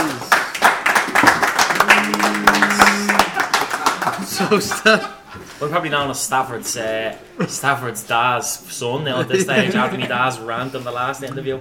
It was your idea for the show, so tell us what inspired it. Loads of different reasons. I just think, again, like, I suppose I'm sick of listening to my dad going on about how Jody isn't appreciated enough. That's one of the reasons. I just think it's something that needs to be highlighted, and how big a thing Ringsend is when it comes to Rovers. I don't think some people maybe, again, going back to my dad saying about Ringsend boys, I don't think it's appreciated enough at times, and I just think it's good to kind of hone in on the connection with the club and how big a thing it is in the locality. And that's something as well, that you don't want that actual connection to die as well. So you've got the likes of the Borough Hoops who are coming through now. Carlow Hoops exist now. They got in touch with us there the other day looking for a shout out. So you're hoping that this kind of inspires other little enclaves of Dubliners to kind of just bring it out and absolutely, form their own SCs. Particularly at the moment, like when I know Ed has touched on it in his thing, like with the Pride Ringsend at the moment it's unbelievable the numbers we have at the moment, from all ages, from old to young. It's incredible the amount of members we have at the moment, and it's great to see. Like, and as Ed touched on again, like, you see him bringing Riley to games, and as he quoted, like, you know, kids hanging out of his arse. It's unbelievable to see the amount of kids that are there, and how many kids are involved in the supporters club. Like, sure, like, even with Dan, like, Dan, like, was only, like, I still see Dan as a child. And you see him now, like, and like, you know, he's an integral part of the supporters club. He's on the bus every single week, so it's a great time to be part of the supporters club and as a wider kind of Rovers thing. And talk about growing up in Ringsend, getting into Rovers, and please try and keep it a bit shorter than your dad. In fairness, in my defence, I did warn you that he was going to ramble on, and I did also warn him not to ramble on. So all fell on deaf ears. You can take that whatever way you want. I suppose we've got a bit of a bum deal here, in the sense that I'm just going to reiterate what Milner said and what both Cabo and Sean said. Like, my childhood in Ringsend was, you know, playing football for Cambridge and just playing football non-stop. It's an illness in this area. There's no coincidence that there's so many incredible footballers that have come. You know, man sitting here to the right hand side, there's no coincidence there's so many incredible footballers that have come from this area. I think even now, like, if you ask me, even my old mates growing up, like, all we did when we were growing up was playing football. That's all we knew. That's all we ever really did. And it's like, even to this day, like, obviously with the facilities you have in the park now, all you see is, you know, young lads just out playing football all the time. And it's great to see, and, you know, long may it continue. But even when it goes back to the numbers that you're getting for the games, they're massive. And it used to be just me going to the games with the prof, and then Jaden, when he came of age, my son, I started bringing him. He wants to go all the time. But now, you'll notice up at Block X, it's my whole gang. You got my wife, my 3 kids. They all want to go now. It's the cool thing to do. But I think once we're setting examples, and you guys are showing the enthusiasm that you do, it rubs off on people. Like, that enthusiasm really does rub off on people, and I think I'd like to say that it has rubbed off on my whole family, because we're all at the home games now. Away days are different, that's for the dads. But it's something that inspires other people as well, and that's what we want to kind of push through as a collective from Tifties as well, from what we started with our social engineering project years ago, is what we used to always say, that we wanted to just bring people together, and I think that we've succeeded. And now you've got people like the Pride of Ringsend who are grabbing the torch and running away with it now. 30 people to every home game on a bus is unbelievable. I take those numbers from away day all day. Yeah, it is some numbers, and I mean, I suppose people will argue that the current vein of form and how you know, the football that the Rovers are playing, and how everything is going in the right direction at the moment. But you would like to think that even if, and again, the crowds, like, you look at the crowds, even for a Monday night, like, there was 3,500 people there on a Monday night. So there was times in the last 10 years you'd be getting that on a Friday night for big games. Yeah. Like, you know, we've sold out, you know, the 7,000 people at a couple of games this season, and that's serious number. So you'd like to think, even if you kept, you know, touch wood, if things ever went south at any given time, that even if 75% of it is these young people growing up and supporting Rovers, caught the bug that, you know, similar to myself and Milner growing up, that it sticks with you no matter, like, as I don't know whether it was Dan or Sean quoted the Warrior years, which sent a shiver down my spine when he quoted that, but we stuck with them, and you know, here we are in the rich vein of form that we find, so hopefully it sticks to people. One question I didn't have time to ask your dad actually was you wanted me to talk shy for so long. Yeah, you wanted me to ask prepay meter went off. That's what it was. You wanted me to ask him about the day the supporters club played a league game with a football that was kicked out of Talca during the European game when we were boycotting outside. So can you tell the story on his behalf? See, I don't really know if we can. See, the problem is with my dad is that he's told so many stories consistently over the years that I sort of tuned out a long time ago because he tells them so often. So I genuinely don't know who the game was against. It was a European game at Talca Park. It was Omni and Nicosia. Yeah, that's right. Fair enough, Jody. We'll chime in on this one. But by all accounts, there was a ball kicked into the river end, and my dad was obviously playing for the Hoops SC at the time, and someone retrieved the ball from the river, and they had a game the following morning, and the ball was used in the game. Surely that ball's whereabouts can be located. Well, I doubt it, because if it's anything to go by the standard of people, if my dad was playing left over them, you best believe it probably ended up in the back arse of some park at some point. But staff will talk about your question for Jody. Have you anything you want to ask Jody about his? I thought long and hard about this, and I had to listen to my dad's interview. I had to listen to my dad's interview a few times because he covers every sort of yard. My one question would be, you know, you played a successful team, and with the current Rovers squad and the way we play being so much possession based, and in fairness to Manus, and it's something that maybe people don't credit him enough for. When he was here the first time under Michael O'Neill, he was an exceptional goalkeeper, but his main focus was being a goalkeeper. Now I might be a bit traditional in the sense that I don't really give a fuck if my goalkeeper can play out of the back. I really don't. Once he can, you know, save, you know, goal scoring opportunities, I don't really give a bollocks of whether he can play out of the back. How would you have adapted to them? And sorry, focusing on Manus again, something that he's been incredible in the sense that since he's come back is that he played the ball the other night, and people mightn't, or Mayor that were at the game the other night, may remember this. He fucking pinged the ball about 30 yards, right? I couldn't believe what I was watching, right? How in this modern Rovers team would you have adapted to playing out of the back, or would you have said, fuck that, I'll just focus on being a goalkeeper? Well, I mean, when I played for Rovers, we were allowed to pick the ball up from the back pass. Yeah, that's true, No, but we had to adapt because halfway through my career, when I was with Shells, the rules changed. Taken out, yeah. So the back pass, you weren't allowed to pick the ball up, so you had to be decent with your feet.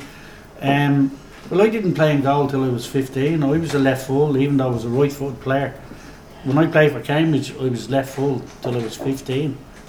How did you end up going and go? Well, I always played gay. Everybody else is so much better than you. I was a shy left full.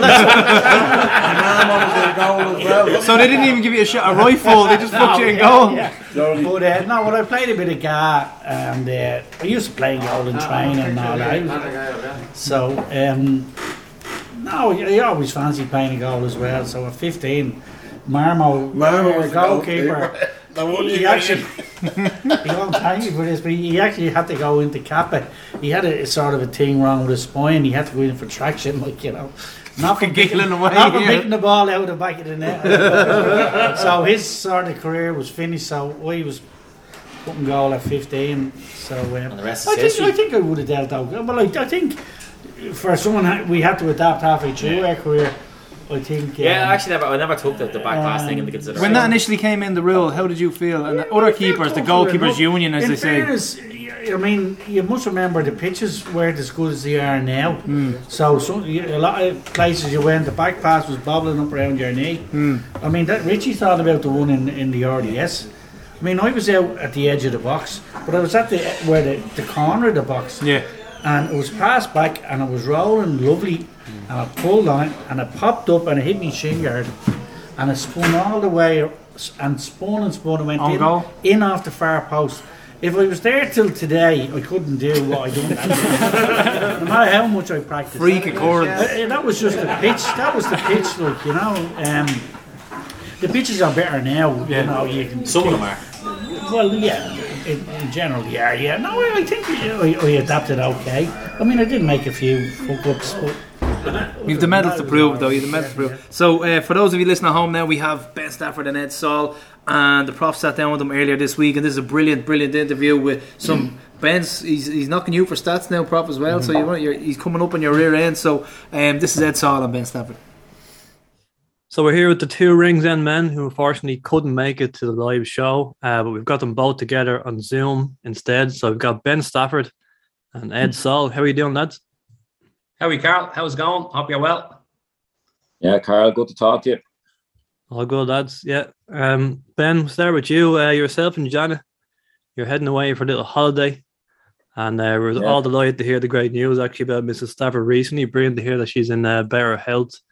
And you're celebrating the anniversary. How many years and where are you off to? Oh, God. Well, we're going to the reliable spot, Lanzarote.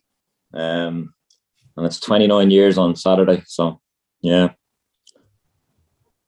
Many congrats. Ed, you're being kept busy with Crumlin United these days. By the time people are listening to this in a couple of weeks, hopefully you'll have clinched the title with my local team. Is it a long wait now to seal that league? Well, first of all, Ben has some life, hasn't he? He's more holidays than a travel agent at this stage. But Carl, things are really busy at this time of year. It's you know what, I love this time of year, Leinster Senior League football. It's the best. So unfortunately, the league have left us with 3 weeks wait to play our last game, which I think is absolutely shocking. But we're just tipping away, keeping the lads competitive.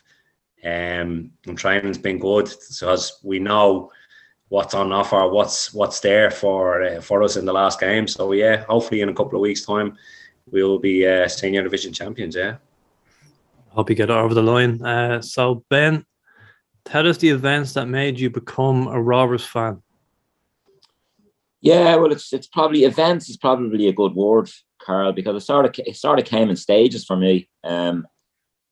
Rovers were always in the family. My dad was a Rovers fan from the 50s, and he would have started bringing my cousin, who lived in our house. Now he's a good few years older than me. Wouldn't like me saying that, but he is.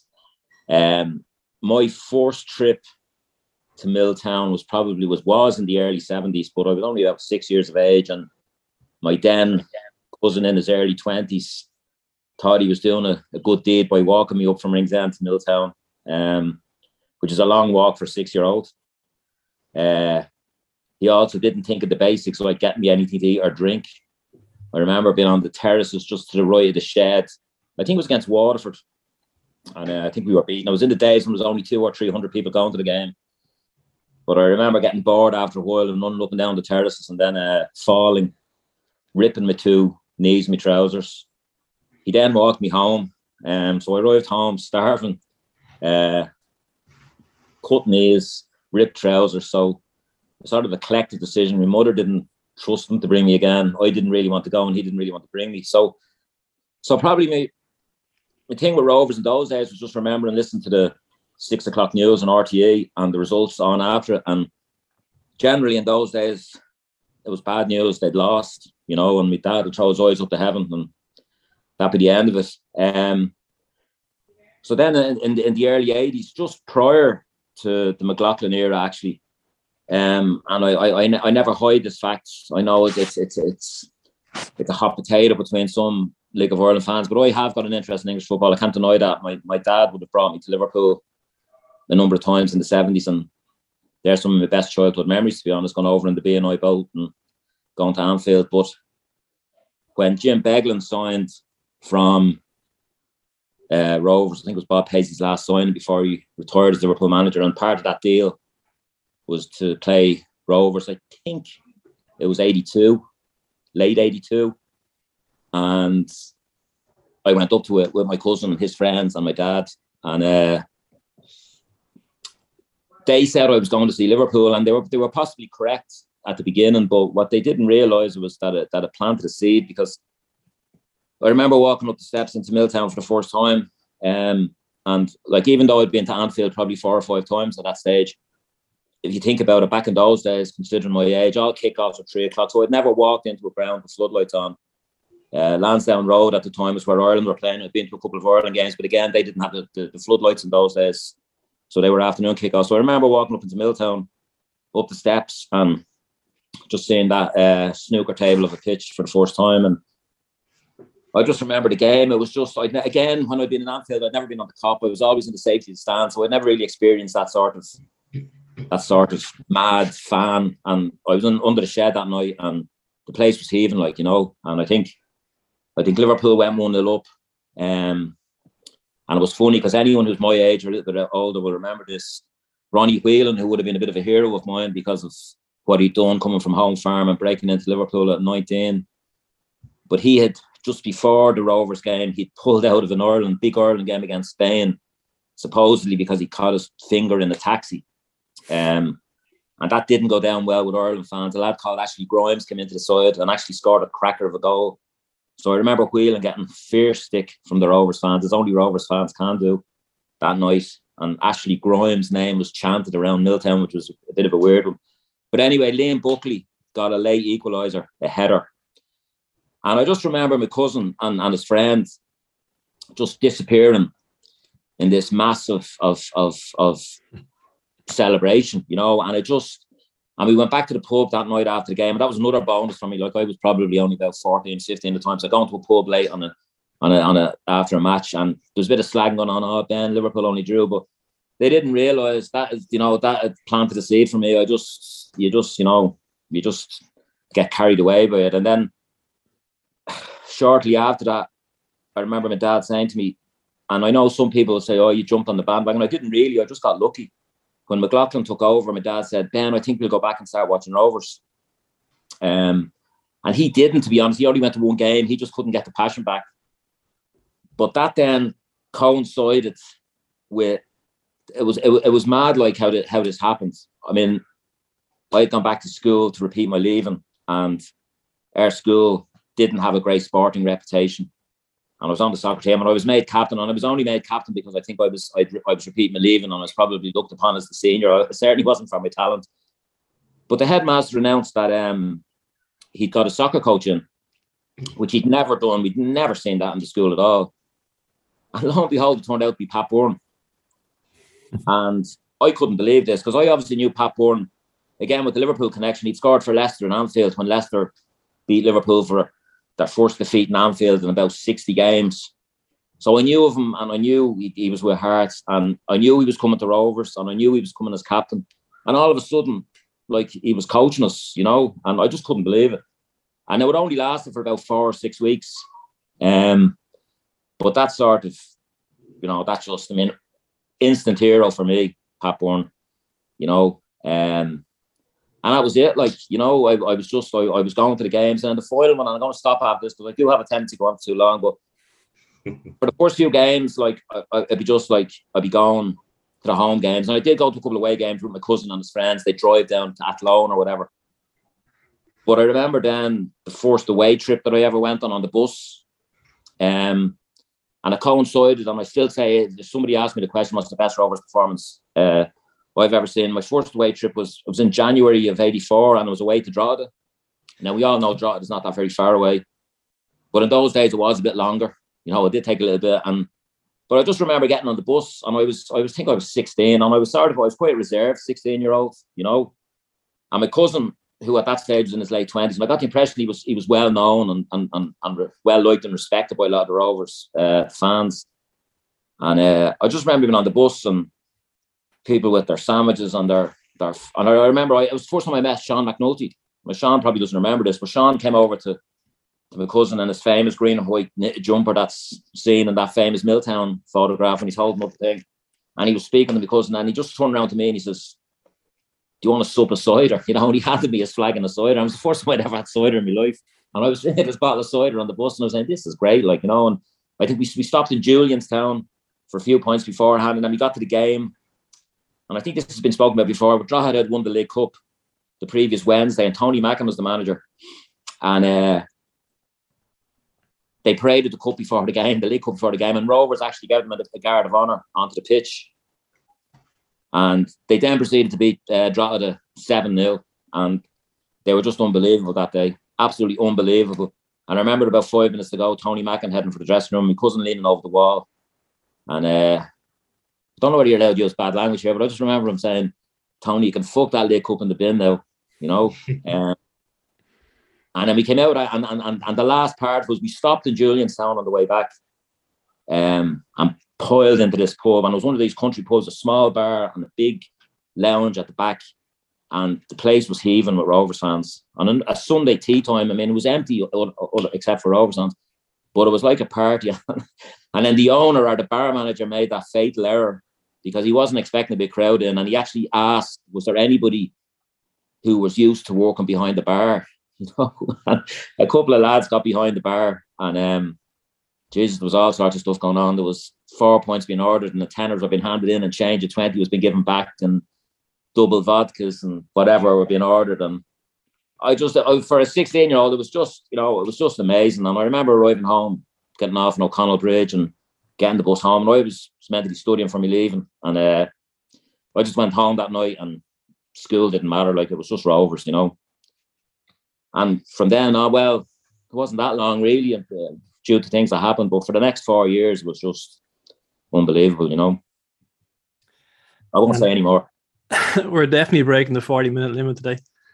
Ed, I believe Ben brought you to your first ever game. Tell us about growing up in Ringsend, where you're from, how you ended up meeting Ben and going to Rovers. Yeah, well, Ben is my cousin. You know, so, and my mom is Ben's auntie, and my mom and Ben's dad were brother and sister. So that's how the connection started there, from the family roots. And most parents, like their dad would get them into football more or less.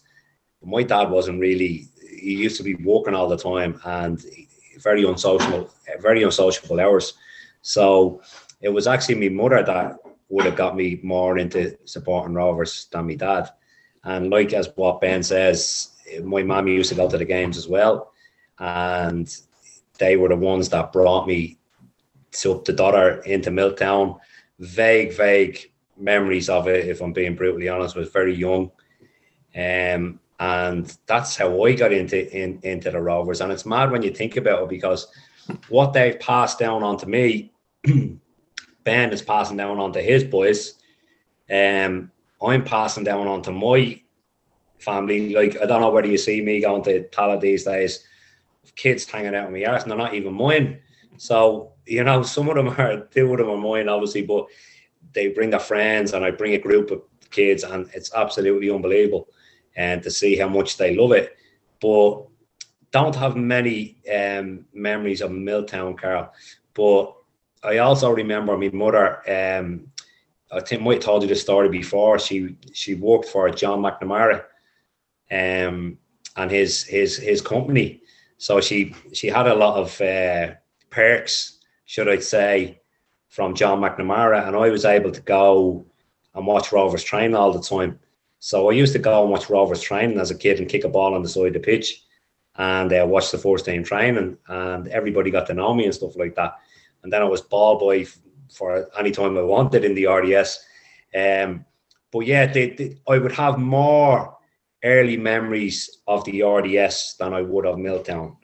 And the RDS were great days, growing up following Rovers, like, you know. I always remember, you know, back to the Horse Show House after winning the league and stuff like that in '94, Peter Eccles.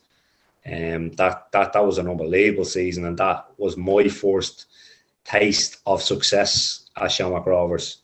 So they were the early memories, Carl, yeah. So was the RDS especially special for you because we were in D4, and even when we played Shells, for example, the Ringsend Derby was back. So did those games have a bit of significance? Yeah, absolutely. Like, because, you know, a lot of Rovers fans growing up, especially from the Ringsend area, you know, Milltown was their ground, and then, you know, you move to the RDS, which is even closer to Ringsend.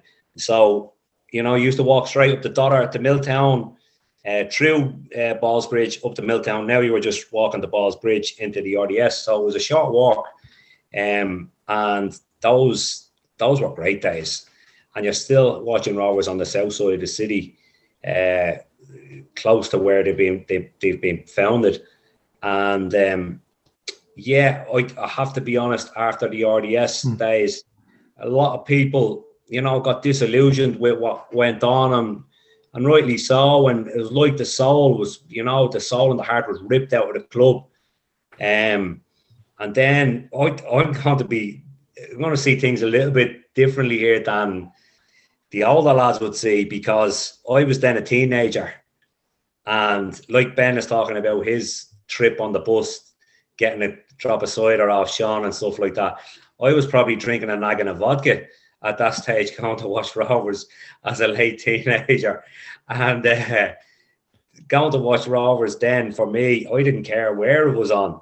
It was just the buzz of going to watch live football and following Rovers. And like a lot of the people around Ringsend, their soul was destroyed, and they stopped going to Rovers. But I kept going, and my mum wasn't going anymore really, and it was up to me then to kind of make my own way and go with my own friends. So after the RDS days, I was that little bit older, where I didn't need to go with my mum and stuff anymore, and Ben and Doc and Co with them. So I got to the stage where I was trusted to go to games with my own mates, and yeah, that's it really.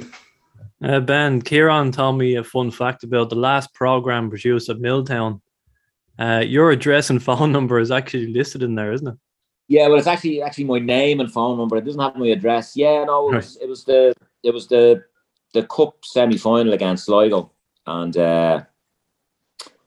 they didn't actually produce an official programme. The supporters club and Robert Goggins and that didn't do it because in protest at the FAI, because I think the FAI wanted to take all the proceeds or something like that.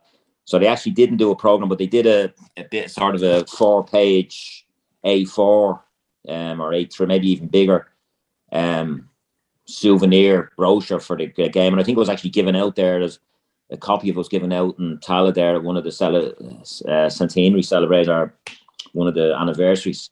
But yeah, I was involved with the original supporters club team, Hoops FC.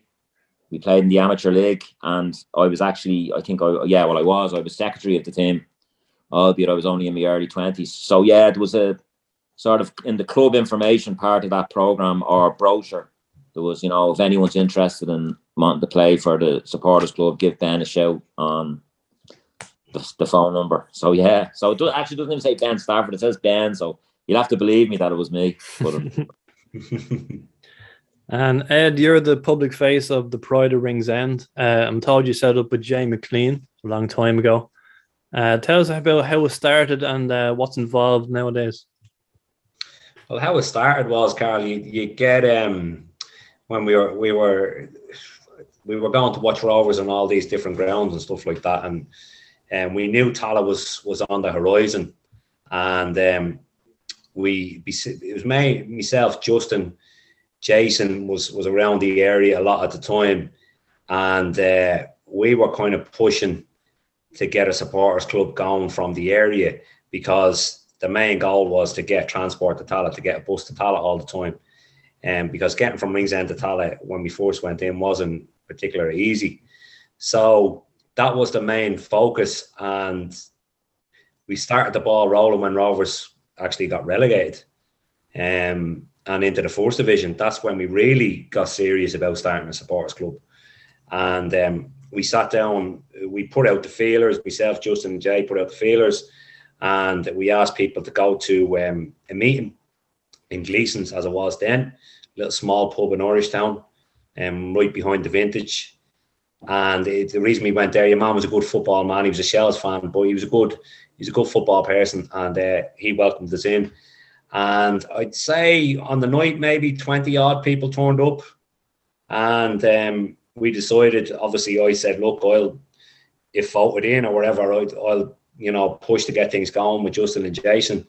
And that's what happened. We did on the night, and we had a vote on the night to actually say, what do we want to call this supporters club? So the vote was fairly tight as far as I remember. A lot of people wanted to call it Jim McLaughlin Ringsend SC. There was other Ringsend Hoops, something like that. But most people then had voted for the Pride of Ringsend SC. And that's how we started a committee. And we went in that Discover Ireland League as our fourth supporters club. Kildare County, Monaghan, Cove, you name it. It was brilliant.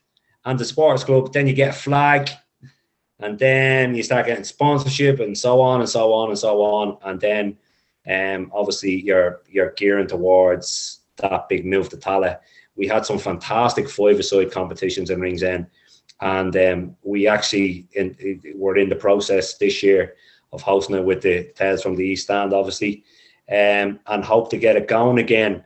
It's between the two supporters club. I think it can be very successful.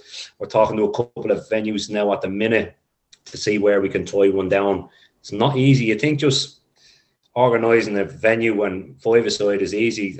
It's insurance, there's everything. There's a lot of politics that comes with it, but we should get things sorted in the next couple of weeks and tie down a date. But that's just a brief history, Carl, of how the Pride of Ringsend started. And look at us now, it's absolutely motion. We have our biggest ever membership. We have a lot of female members, a lot of kids, a lot of juniors, a few OIPs, a mixture of everything. And you know what? There's a really good bunch of members there. I couldn't say a bad thing about them. And they all have the same passion of going to watch Rovers. But it's brilliant. I miss living in the area. I absolutely, for that alone, I miss the buzz of going up, meeting Ben and the boys for a pint, going on the bus, talk Rovers, talk Shy, watch a brilliant match, go back on the bus, go back for a pint. But they just have to walk home, as where I live over the other side of the city now. It's very difficult to do that. But that is the one thing I really miss is the match night buzz of going with the boys. But they're flying. Like Sean Condren is absolutely flying, organising buses. Brilliant stuff. And he had to do 3 buses in a week this week. And it's not easy having them in. And the names are just flying in. And Kieran and stuff does a brilliant job on the social media, as you can tell. And we've got great lads behind the scenes with Milner and stuff. And myself, Ben, Donald and Justin are we're letting the young boys, push ahead with their ideas now, because we've all done that. And we're just there. But the boys who I spoke about are really driving things forward, and they deserve a lot of credit, Sean Condren, that's Stafford's cousin for regular listeners, in case they get confused. Ben, were you made aware early on by your family, or did you learn yourself about Rovers' historical connections with Ringsend? It being our birthplace, and when did you become interested in that? Yeah, no, that's a given, without exaggerating. You just know, as I said, even as a kid, you just knew that. You knew, in fairness, you knew Shelbourne as well. I mean, there's a huge tradition of football in Ringsend. You can't get away from that. I know people laugh sometimes, say, they fancy themselves down in Ringsend, but you just can't get away from it. There was so many players, like even though when over the years, even when I started going in the early 80s, I mean, on Rovers, there was Jody Bourne, there was Liam O'Brien, there was Jackie McDonough. They were all from Ringsend. But you looked at the time, Shelbourne had Pat Nolan and Paddy Joyce playing for them. Bowes had Gino Lawless and Rocky O'Brien. There was always football was just, it was always the number one, So yeah, I was well aware.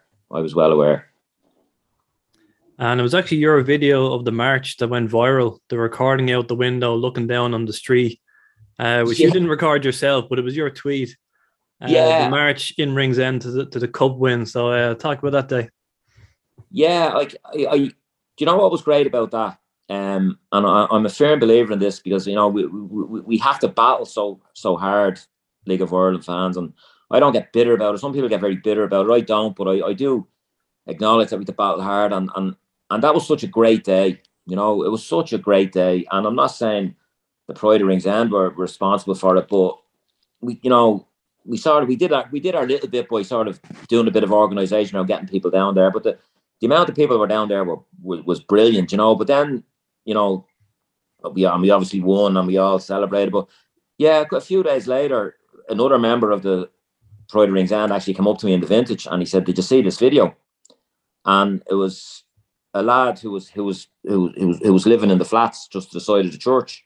I think he's actually a lad. His son is a Rovers fan, and I started said, "Geez, that's unbelievable." And I said, "Will you ask him? Can I post that?" And he said, "Yeah, no problem." And like, I'm not I'm on social media, but I'm by no means a social media fanatic in terms of, I think that video was probably by far the most interest any of my tweets ever got.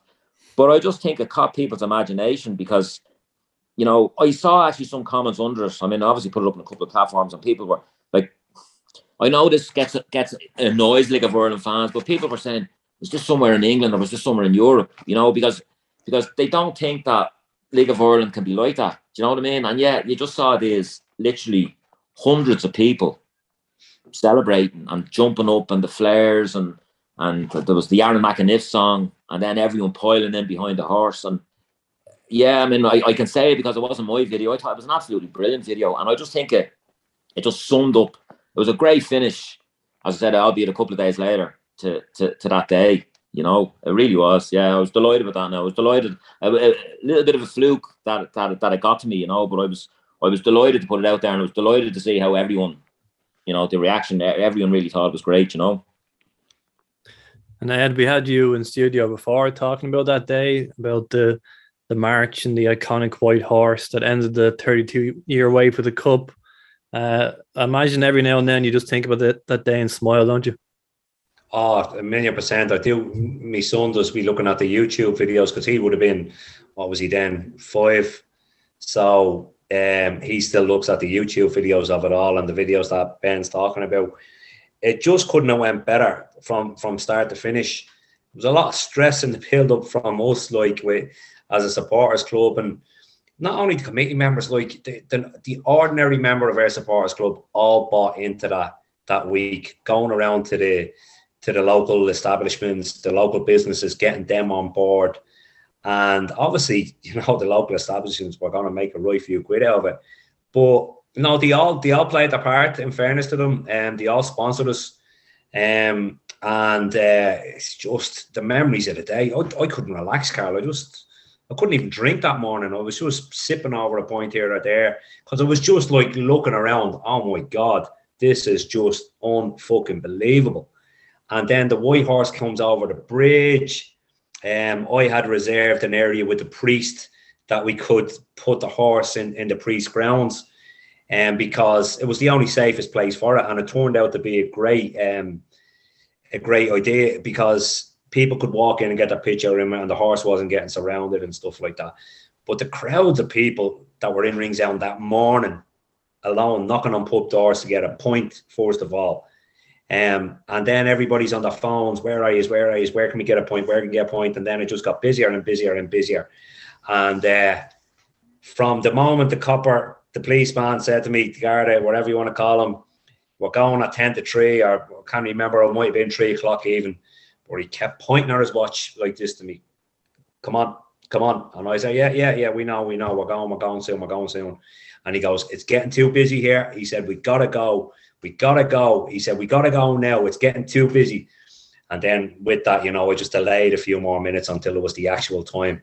And once the horse left the grounds, and there is actually another amazing video, isn't there, of somebody at the bottom of Ringsend Bridge at the beginning of the parade of the march with the parade with the horse, and you see me and my son, and I think my mum is behind me and a few others, and you just see us walking with the horse, and there's a good 50 to 80 people then, and then there's that gap. Because people are just realising, oh, shit, we better go. So there's that gap, and your man's still holding the camera, and then you see the thousands of people walking over Ringsend Bridge, singing, flares, everything, and he just stands there holding it. That is unbelievable memories, because the march, the amount of people It was unbelievable, going all the way back. No other club in this country could do that. No other team could even come close to doing what we did. As a Shamrock Rovers, don't mean by the Pride of Ringsend, I mean as Shamrock Rovers. You know, Pats can win the cup or whatever, they might have 300 people on the streets in Inchicore. Good luck. You know, we can bring thousands, no matter where we go. And that's why we're the biggest and best supporters club. And everyone played a part that day. Every Rovers fan played that part. And you can probably hear I'm passionate about it. But I am passionate about it. And I'm proud of our supporters club and that we played a part that day. And because it's probably my best memory following Rovers. And the whole experience of the day. And we are probably robbed of another day out. We were robbed of the other cup final against Dundalk during COVID. And you cannot but think that them days are only around the corner for us again. And then the pressure starts on us again, doesn't it? And Ben, when that full-time whistle went and we ended the 32-year wait, can you remember what you felt, what emotion you felt? I can, you know, and I'm going to give something away about myself here, but I'm not really, because most people who know me well will know what I'm like. When Rovers scored the first penalty in normal time with 2 minutes to go, I actually disappeared. I went out of my seat and down into the depths of the stand, because I'm a very nervous viewer, and I just couldn't watch it. And then, of course, the Dundalk equalised. So I walked back up. I didn't go back to see where Janet was and a good few friends.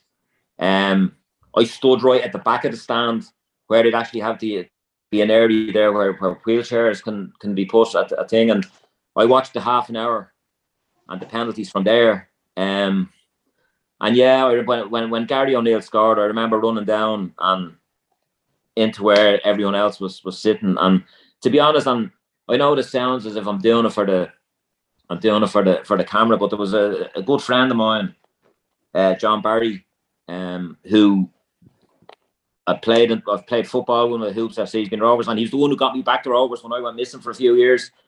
And his dad was a founder member of the Pride of Ringsend, and he passed away only a week before the cup final, and his funeral was on the Wednesday before the cup final, and I actually missed the funeral because I was out of the country. And I just, I just went to John when in those few seconds after we'd won it, gave him a big hug. So yeah, it was unbelievable. I can't describe it any better than Ed did, but it was just. I remember going back to the pub afterwards. It's great. Even when Kieran walked in, you have that bond, and he comes over, and then as Ed said, all the pubs played a part. They all bought in. They all had the Spotify set that Moon had put together. And then I remember getting a cheeky call from Kieran. He'd headed up to the hotel, and Mr. Actually Ed was with me now that I come to think of it. I said to Kieran, what's it like? I thought it might have been a private do up in the hotel, but Kieran says, no, come on up.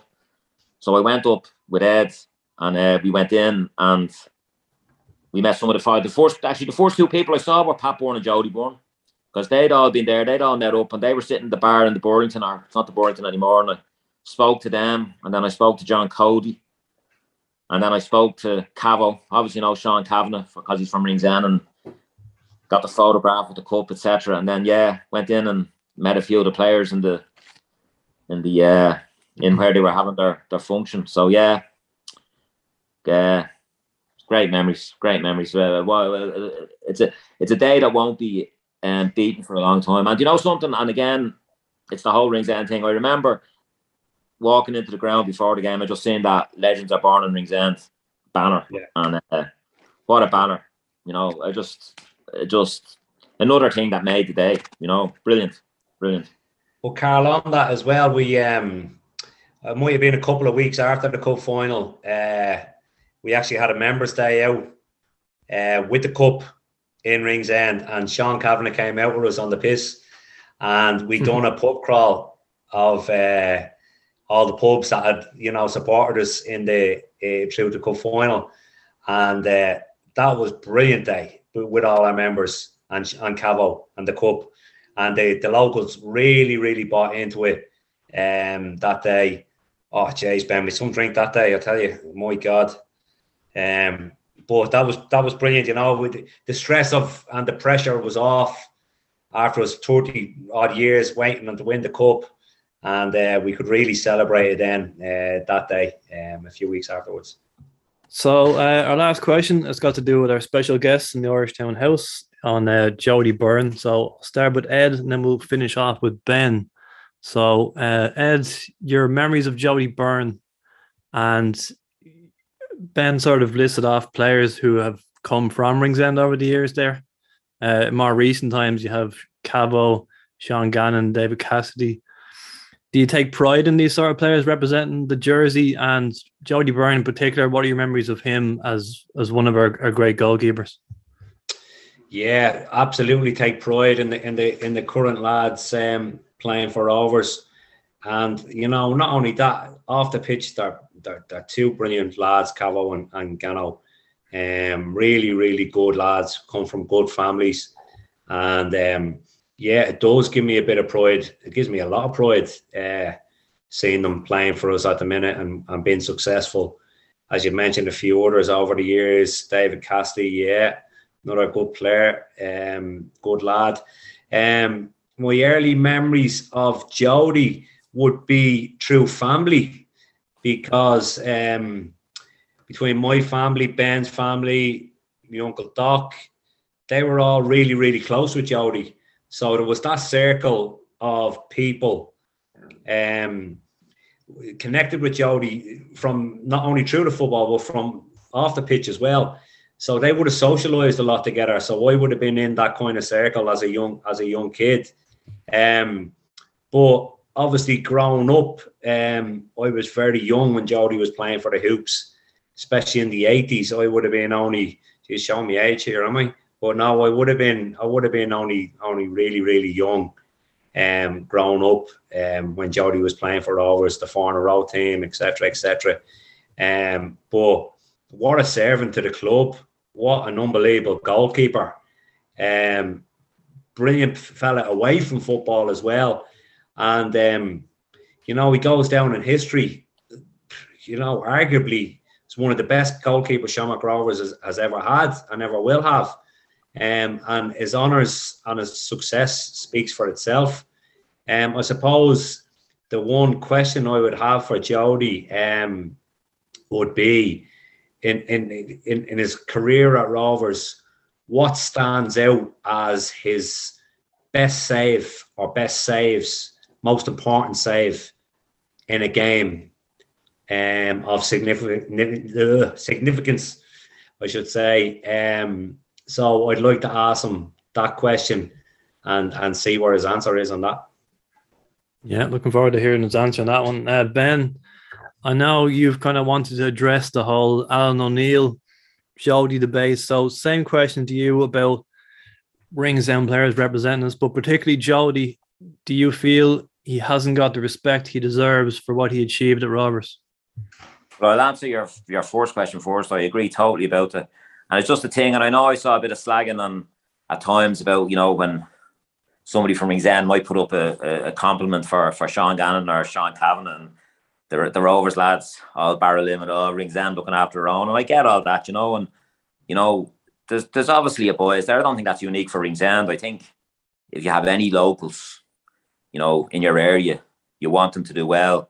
It's an added bonus that they play for Shamrock Rovers that were formed in Ringsend, so that's brilliant. But I mean, I'll be totally honest. I mentioned a few, you know, other Ringsend players in the previous question. I mean, I remember, for example, and again, some people won't like this, but they will remember. I remember when Bohemians famously beat Rangers in Dalymount in a UEFA Cup game, when there was murder at the game and after.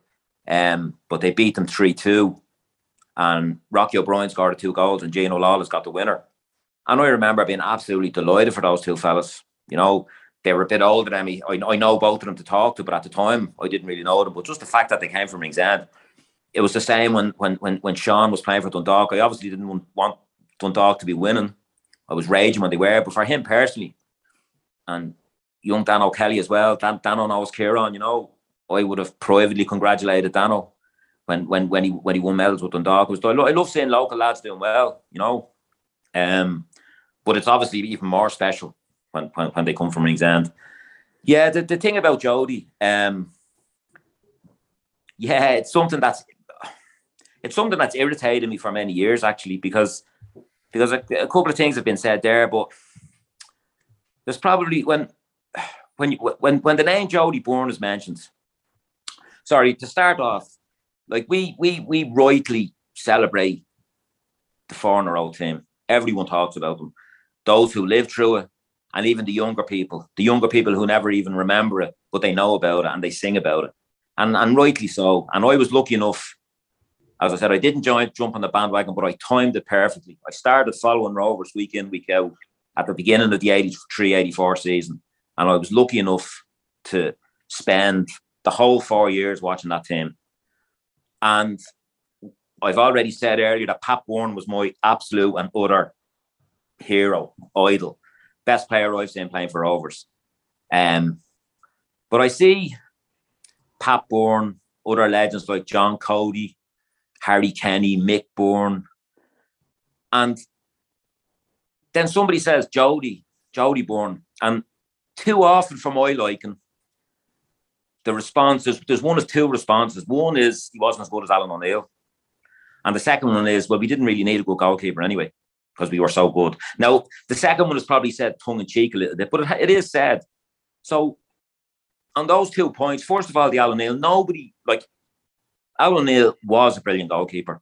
It was a huge shock when Jim McLaughlin let him go. And there was nobody happier than me that Alan O'Neill, for want of a better word, got redemption in 93, 94. I was absolutely delighted for him. But Jim McLaughlin made that decision. You know, I don't know whether he wanted to clear the dressing room out. I don't know the logic behind it. But I look at it from another way. He made that decision, and then he made a decision. Like the best manager in the League of Ireland, a serial winner, decided to bring a 19-year-old reserve goalkeeper to Shamrock Rovers.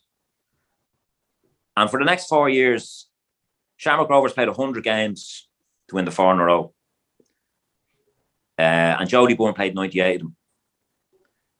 Pat Byrne was the only one who played the same amount of them. He played 98 as well. Jody missed 2 games. He missed a game in the second season. I think Sean Ward was the reserve goalkeeper. And he missed the very last league game of the 4-in-a-row because it was played either the day. I know this sounds mad, but it was somebody like Robert Goggins or somebody can correct me or verify this. We had a bum game against Home Farm. The league had already been won. And we had to go to Sligo for the replay of the cup after the last game in Milltown. The 2-legged semi-final finished level. And they had to play this game against Home Farm. And they played it either on the Monday or the Tuesday. And Rovers played on the Wednesday again. I know that sounds daft, but that's what happened. And Robbie Horgan made his debut. Rovers played out their B team that day. Robbie Horgan made his debut in goal. A very young John Toll played. Paddy Dunning, actually, the famous Dundalk player who was Dermot Keely's assistant, he played left full that day. There was nobody. I think Neville Steedman and Owen Monaghan, who might have been the subs down in Sligo, they were the only two who played. But that was the only other game that Jody missed. 98 games out of 100. He played in 4 consecutive cup campaigns. He played every single cup game that was available.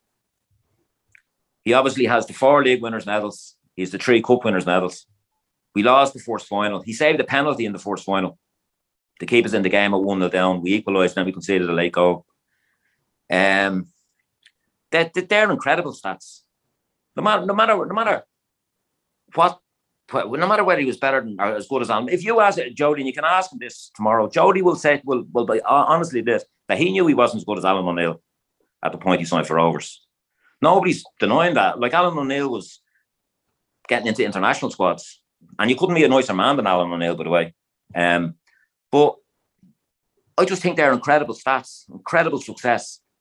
Now, to tackle the second one, you know, we didn't really need a good goalkeeper. Again, if you ask Jody, probably in that first season and maybe the second season, he'd probably half agree with you. You know what I mean? But I would judge him. But what I always say to people who say that, I say, well, what were the toughest games that we played in those years? And you had Robbie Murphy on recently. Robbie was one of a very few amount of people who went to Honved for the away leg in the European Cup. You ask anyone who was at that game what Jody Byrne's display was like that day. Because I remember Robbie Murphy coming back and saying he'd never seen a better display by a goalkeeper. There's a lot more a lot more Rovers fans would have gone to the away match in Celtic when a very under strength. We should have beaten them in Milltown. Everyone admits that and knows that. But by the time we got to the second leg, Pat Bourne was injured, a couple more were injured. Liam O'Brien had actually either gone to United or wasn't allowed to play because he was just about to go to United. Ask people about Jody Byrne's display in that final or in that game. He also kept a clean sheet against Linfield up in Windsor Park in the European Cup. And then the fourth season, you know, when in my opinion, and not everyone will agree with me, I'm one of those people who doesn't automatically believe that we would have gone on to win 6 or 7 in a row if Milltown hadn't gone. And the only reason I believe that or suspect that, Carl, is that the team that won the fourth year was still a great team, actually won the league easier than some of the previous seasons, but they weren't as good a team. They'd lost the likes of Liam O'Brien and John Cody, who went to United and Chelsea. And they got really good players in instead of them, Keith Dignam and Brendan Murphy, but they weren't as good as the players they replaced. And you could see that happen with Dundalk in modern day times. Sooner or later, you just have to running out of good players. You just can't get the exact same players. And that coincided with Jody. Jody won Player of the Year that year, right? Now, how many times, and you're a bit of a stall, Carol, how many times does a team that wins the league, how many times is that goalkeeper the Player of the Year? You know, I remember the game against Dundalk. They used to have highlights on RT at 10 o'clock on a Sunday night. Not every Sunday, of course, you know, with the coverage of League of Ireland football is right. We played Dundalk up in Milltown and we beat them 5-0. And it was the most ridiculous 5-0 that you'll ever see in your life because Dundalk destroyed us for the first half. And Jody kept on pulling save after save off. And then we'd break and we'd score. And that's what it was like. And ironically, Alan O'Neill was in the other goal. And I remember, it was the only time I remember Rovers fans slagging Alan O'Neill because he had 5 things to do and he left 5 goals past him, where Jody was pulling off save after save. As I said, he won Player of the Year. He went on to win Player of the Year again 2 or 3 years later. And finally, and I'm not saying he did this out of love of the club, but again, we honour our heroes and we say, you know, when we left Milltown and some of the players said the right things and they said nice things, but the year after Milltown, they all left. Now, I don't begrudge them that. They have to have their careers. There was only 2 players who stayed any length of time. And that was Jody Byrne and Harry Kenny. Now, I'm not saying they stayed because they loved Rovers. I'm just saying they stayed. I think Jody stayed till 1990, 1991. So when you take all that into consideration, now some of that is only opinion. I accept that. But some of it is fact. When you think of all that, all those statistics, I think that when you say the name Jody Byrne and a person's reaction is, I wasn't as good as Alan O'Neill, or we didn't really need a good goalkeeper. I don't want to get real dramatic and say that's an insult to him, but it's not right. You know, the words should be respect and legend, to be totally honest. For the stats alone, even if he was a brutal goalkeeper, the fact that he played 98 of 100 games, he's unbelievable. And you know something, you couldn't be a nice fan. And he won't agree with half what I said there because he's a very unassuming fella. You'll meet him tomorrow. He'll probably get a bit embarrassed, he'll get a bit shy. He's never put himself forward. Ed will tell you, we've tried to get him as Spider Rings End. We've tried to get him up to as our guest at the matches, get him a bit of recognition, but he stays back from it, you know. And again, that's not a criticism of the players who do it, because I think it's right that the players should do it. I think it's right that Pat Bourne and Mick Bourne and John Cody are seen around the ground and seen in the, because that's what football clubs are all about, your legends and your history. But and Jody just stands back from that. He doesn't look for that. But I just don't think he's ever got the credit that he deserves. And if that's me being biased towards a Rings End boy, so be it. Brilliantly put, Ben. I think we'll leave it there. Looking forward to hearing Jody's reaction to everything you just said there. Enjoy the chat, everything about Rings End, lads. Thanks a million. No worries, Carl. Thank you, buddy. Take it easy. So, react to that interview now. First of all, the stats Garrett mentions. The one he mentions to you is you only missed 2 games out of the 100 that we played in the league? Is he always bringing the stat up to you? No, well, I knew I only missed 2 games. I never missed a game injured. What was the reason you missed those 2? The first one, we had already won the league. Right. And we had a cup final coming up. And we had a game down in Galway. Right. And he basically sent the reserves and the fringe players down. Sean Ward was the reserve goalkeeper. Right. He went down, he played that game. I think it was the last league game of the season with the cup final coming up. And then the second one was Robbie Horgan made his debut. We had a back match. I think we had a match cancelled during the season, probably a pitch unplayable against Home Farm. Right. And we'd won the league again, and it was a nothing match for Home Farm. Yeah. And they had to fit it in between, midweek between the cup final was on a Sunday in Dalymount Park, so they just sent the big game. And Home Farm it was just to get the fixture out of the way. Yeah. They were the only 2 games, so I never missed a game injured or anything like that. That's the 2 games I missed. Yeah. And I suppose your reaction to his championing of you. Who, Ben? Yeah, talking about the respect that you did or did not deserve, I suppose, for your time. To be honest with you, I mean, I appreciate everything Ben said on that interview because I listened to it. But I wasn't really bothered about what the supporters thought about me. I was just happy to be playing and with a successful team and winning, and whether he got the respect or not, it didn't really. I got respect from the players who were in the dressing room. I got respect from the manager. I got respect from other managers. After that, that played with me, who wanted to sign me.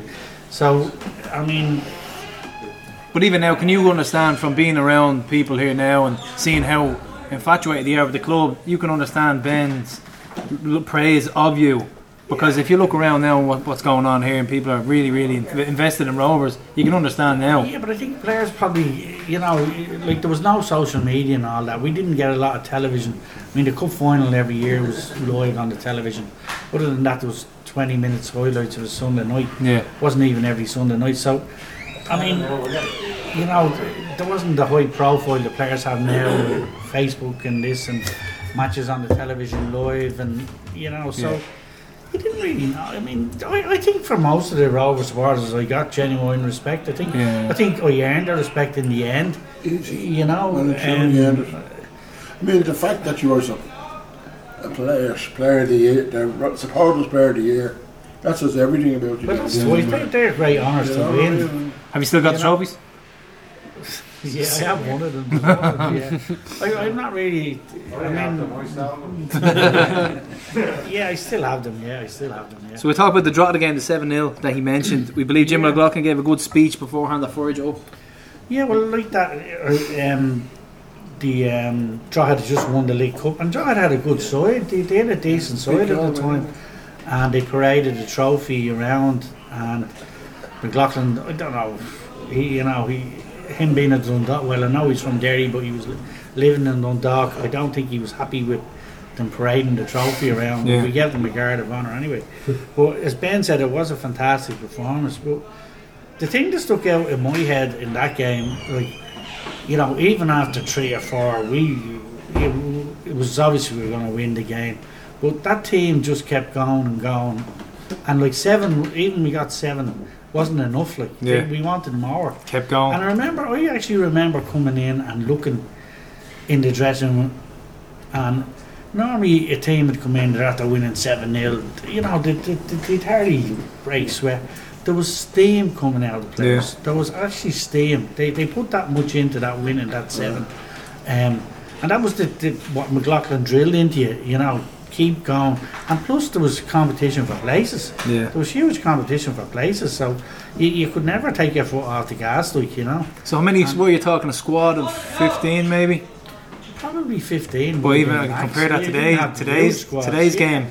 Yeah, got a squad of 22 maybe, and it's extremely tight in there. There's no room for mistakes. And your best 11 played every week. There was no rotating players or anything like that. And staff, Dan Keogh mentioned earlier.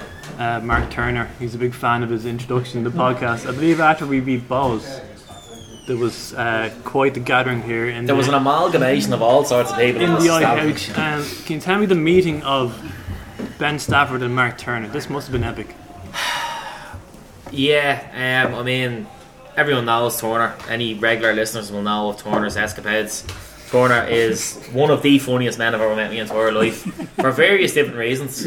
Turner can be very sharp at the best of times. All unintentionally funny as well, isn't it though? There's times when he says things and he is intentionally funny. But for the vast majority of the time, he says things and he doesn't even realise the comedic factor of it. Turner was hovering around as we were all buzzing after the drubbing of balls in Dalymount, and Turner was hovering around and says, right, this is an interaction that needs to occur. So my dad added a few points on him, he was happy enough, and I says, Benji, this is Turner. And I just let that happen. I just left him there. I have no idea how the conversation went. It elapsed for about 25 minutes. Anything could have been said. I actually haven't asked me that how that conversation went, because I think that's sacred to the Turner vault. I think that's a valid description of it, because there should be a Turner vault. I will now be asking him at some point down the line, but I'm sure he's probably shelved that to speak about on another occasion. And Ben also mentioned Honved away, he mentioned Celtic away, he mentioned Dundalk 5-0 as games where you made a lot of saves in. So were those games ringing a lot of bells for you as good performances? Yeah, I remember them all well. I remember playing Honved. Yeah, I played well over there, yeah. As I say, they were a top quality side, like, you know, they weren't a household name to us, but they had that Detari lad, and I did have a good game over there. I played well in Celtic Park too. Yeah, I remember the 5-0 actually. Yeah, against Dundalk. Yeah, that was I got player of the year. That was the year I got player of the year. Yeah. Had you ever any offers to go abroad? No, when I was with Cambridge, now Bolton, I was supposed to go to Bolton on trial when I was 16. Well, yeah. I was only going down the Pigeonhouse Road. Your granddad wanted to sign you. And Bolton were in the old Fourth Division, you know, at the time, yeah.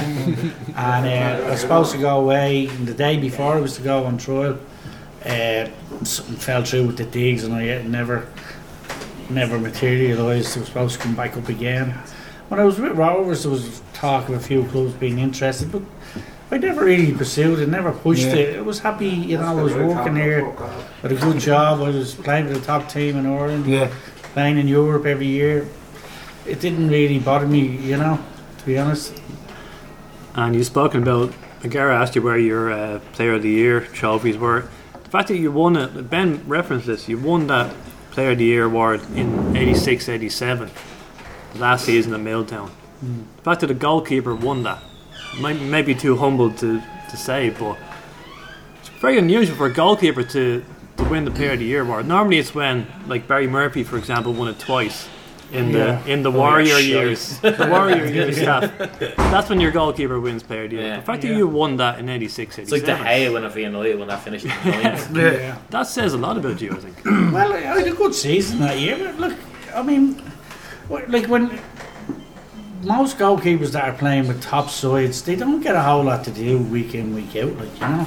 And that's what we're thinking. And that can make it harder. Like Ben referenced Honved Celtic, and that like they're games that I would have been really busy in. You know, you're basically getting peppered with shots, and you know, where there be days with Rovers, you know, you wouldn't be getting a whole lot to do. But when it does come on top of you, you have to concentration has to be right. You have to be right ready to do it. Like, you know, even the likes of the Liverpool keepers and the City keepers don't get a lot to do with when they're called on. They're there. You have know? to perform. But I suppose the second Player of the Year I got would have been one of them years where I think where we were playing in Dalymount Park, and it wasn't a great Rovers team. No disrespect to, but it wasn't a great time for Rovers. I mean, that would have been the year that I would have been busy, like, you know. Yeah, but the first year that you won it, you had to win over. Rovers apart. But look at your penalty ratio saves in that year. You had a great ratio. In penalty shootouts and general penalties in general. Did you have a technique for penalties? Did you? Well, to be honest with you, I always just called it an educated guess. Yeah. It depends who's taking it, you know, how they're playing in the match. if they're having a good match, they might go for the more difficult one, will be across their body. If they're not playing well, they might go for the easy. Yeah. If you're a right foot player, you'll go that way. It's the easier way. Stuff like that, you know. And then, you know, thinking back to when did I see him taken before? There's no notes in your socks back then, was there? No, just That's a fucking great answer, Grace. A guess, but an educated guess. Yeah. You know, and you know, it worked well for me. Look, it's a bit of luck as well. Like, Yeah. So what was Ed Saul's question, Ger? Ed Saul's question, he said, what's the best save you ever made? Your own opinion now. Obviously fans have their own opinions, but I remember in that game in Honved making a save. I think it was from a corner or a cross, and a fella came in, he hit a header. And I'd say he was just outside the 6-yard box. point blank. And I remember tipping it over the bar, and I kind of said to myself, how the fuck? I did. I kind of went, how the fuck did I save that? You know, and that probably is one that sticks out, like, you know. And probably because that reason, because I remember saying to myself, I don't know how I fucking saved that. You know. And we'll leave the last word to staff. By the time the show comes out, it's Shelburne at home next, so the so-called Rings End derby. When the Shells fans sing Rings End number 1, what is your response? They rank 5th behind Rovers, the CY, Rings End Rovers, Irish Town on our 35s, Bridge, and then come to us. They will never ever amount to anything that Rovers will come to. And yeah, they're shy. They always will be shy. And just because they had a good few years and they were pumped full of money does not mean they will ever equate to being good. Ollie the Don. Fuck Shells. That's it for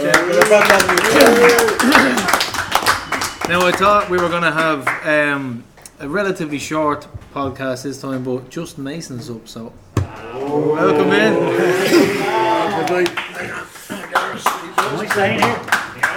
I think the last time we had a live show, it was a monthly madness with Jaws, and it was 4 hours long.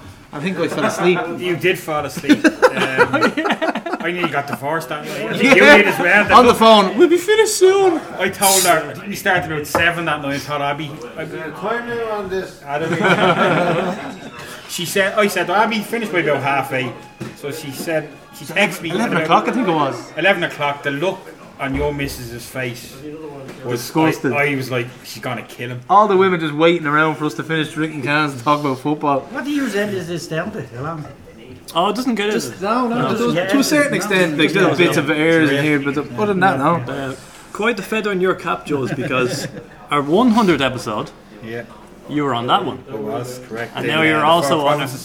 So unless John Delaney makes a surprise appearance, you're the only man to appear on both shows. Yeah, thrilled and honoured. Is that the reward? I guess we're moving to the hotbed of talent that's coming. That's exactly it. You took it out of our word. You took the words out of our mouth. Thrilled to be asked them. So you've left and recently gone to Rings from Rings End to join the hotbed of talent that is Crumlin. So how are you getting on? I'm actually from Pearse Street, so don't talk about the war. That bridge. Look, I think Ed said it on the interview. It's the one thing I actually miss, and I still get the bus back, and I go home. I go back to home to my mum and dad, and then I head back to Crumlin. I do miss actually being around here for games and the crack and all, because I think our supporters club is fantastic, and I'm not just saying that. I just think the camaraderie we have with everyone, and it's, even though it's on the committee, we just facilitate what the members want, and that's the members are everything to us, and we've a great membership now from old and young. It's fantastic, and it's brilliant to be part of it. You know? But more importantly, what have you adopted as your local chipper and Bowser in Crumlin? Bowser is Borchels. Sherry's he used to be. Okay. And chipper probably Aldo's, because it's the handiest one to walk to. Like there's probably a couple of others I could go to, but they're a bit far away. So if you're just hungry, I sort of walk around the car. Now there's the old county grill, which doesn't really look great now. Outside. Well, that's the joy of Crumlin. It looks brutal, but it's great. So I think I've only had that once, but it's mainly Aldo's and Bortles, but they're right beside each other nearly. So I remember when you first moved, I saw you wander around Kimmage. Doesn't exist. Exist. Mythical place. Are you aware of the borderlines of Kimmage and Crumlin? There's a good friend of mine now. She used to work with us. She lives in Kimmage, and I'm always saying it doesn't exist. It's Crumlin you're living in. No, I live in Kimmage. And then they put that sign up outside Sundrive. Yeah. Which is not Kimmage. It's not even close to Kimmage. It's still Crumlin. Could cause a war. And that fucking sign. yeah, she took a picture of it and took great pleasure in sending it to me. I'd say, yeah. The second word of my answer was off. So you can imagine the first one was. So, yeah. But in a couple of weeks before we release this show, we're going to be talking about kind of the history of Ringsend, like the 20s, 30s, 40s. Yeah. I'm really interested in it. And Jules, you'd know a bit about this. The march and the White Horse that Ed talked about, that goes way back to the 40s, doesn't it? Like obviously public transport and people hadn't got cars back then, so Rovers were getting below the cup finals in Dalymount, and they used to march from, Paul, you can correct me wrong, we used to march from here to Dalymount, the White Horse, the church, which you get, and Chunks Raid, and that was the tradition, and it was used to be done back then. It wasn't done as much later, and then when we got to the cup final in 2010, we decided to recreate that. Sadly, the horse wasn't white at that. It was a donkey, I think that was. I remember coming over the bridge, and Ed says to me, "I think this might be it." And I went, "Oh Jesus!" I think Mark Keaton got a bucket of paint and just went to town on a donkey. But the second one, 2019, and is a sort of family connection. Brenda's, my wife Brenda, her cousin's husband. That's what his job is. He deals with horses, and I saw him bringing the horse over in 2019. It was like, yeah, unbelievable today. Unbelievable. And it was a great day that day. But standout memory of Jody Byrne. You would have been kind of young, wouldn't you? But he remembers. It's not a football memory, actually, in fairness. There was a few years ago I celebrated my, let me age over here, 40th birthday, and I had it due in the vintage, just a few people, and Jody was in there when he died. That night. That's right. And Jody said to me, she says, "Oh, we'll be going in a minute." And I went, "You're not going anywhere." I says, "You're one of my childhood heroes, part of the Fordham Out team, and you're not my 40th. You're staying. What are you having to drink?" You know. And it was great to have Jody. Jody was I completely agree with everything Ben said. And people might say it's, I get thrown at me, "Oh, you're always talking about how brilliant Sean Cavanagh is, and he's the best left foot in the league." He's the best left foot in this league by a mile. Yeah, that's the truth though. You're talking about how great Gannon is. Look how decorated he is. Look how decorated this man is. Jody won 6 leagues and 4 cups for a goalkeeper. You know, you don't. Goalkeeper. You weren't. We were going to say that when you left. And it's just again, but Jody's a fantastic keeper, and didn't like it when he went to Shells, of course, especially because, you know, the Rover Shells rivalry down here. I always say I'm from a mixed marriage because my dad brought me to the Rovers, but my mother's side was all Shelbourne, and then I had best mates who were Shelbourne, but it's great just being part of it down here. It's fantastic. You know? And do you have a question for Jody? No, I think everything that I wanted to ask has been asked. I just think, the one I would have brought up was why he went to Shells, but I think once he said that Pat Byrne had approached you, obviously to someone who's of Pat Byrne's stature, it'd be very hard to say no to somebody like that. So that would have been my question, because I was, at that age especially, I was of the opinion that, like, God, everyone should want to play for Rovers. We'd want to go anywhere else, but obviously as you get older you realise that's not the case. That would have been the one. So tell us about your involvement with the Pride of Ringsend and the Rovers link, what it actually means to you. It's massive to me, even though I'm technically not from the area, but I've spent a lot of my time down here. The Pride of Ringsend started, Ed was very generous to me. I was not involved in trying to start setting it up. I was involved from very early days. I remember being when I was younger, I used to go on this thing called Sunday sessions where I could drink all day Sunday. So I used to go down to Vintage, and I think it was a David Liverpool United match. I think United had won, so I was pretty annoyed. And I went into the chipper to have me dinner, and there was a poster up on the wall, meeting in Gleason's 10th of February 2006. Never forget, so grand. So I went into the meeting, heard what Ed and Jay to say, thought this is really good. Then they goes, "You have to make the committee. I want to be chairman. Jay's going to be secretary. We just need a treasurer." And I was like, "I'm not interested in this." Paul Keane, I nominate Justin. Paul Clay seconded. So before I had a chance to object, I was in. And I then thought, you know what, so I'll go in and do it, and I've been there ever since, and it's great to be a part of. We've a really good committee. There was myself, Jay and Ed first, then Jay left, and then Brian Mason came in, then Brian left and Donald came in, Ben came in, And then I think the last couple of years, the work that Sean Milner and Kieran have done is fantastic. And I think you need that. Like, we still like being part of it, but you need the fresh people in to get in.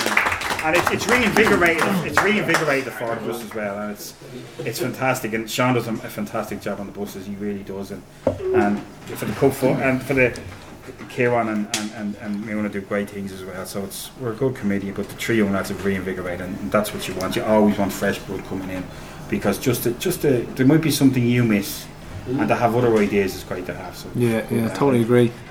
Jules, we said we'd ask you for something on Ed Saul. He told us he's well known for his singing ability.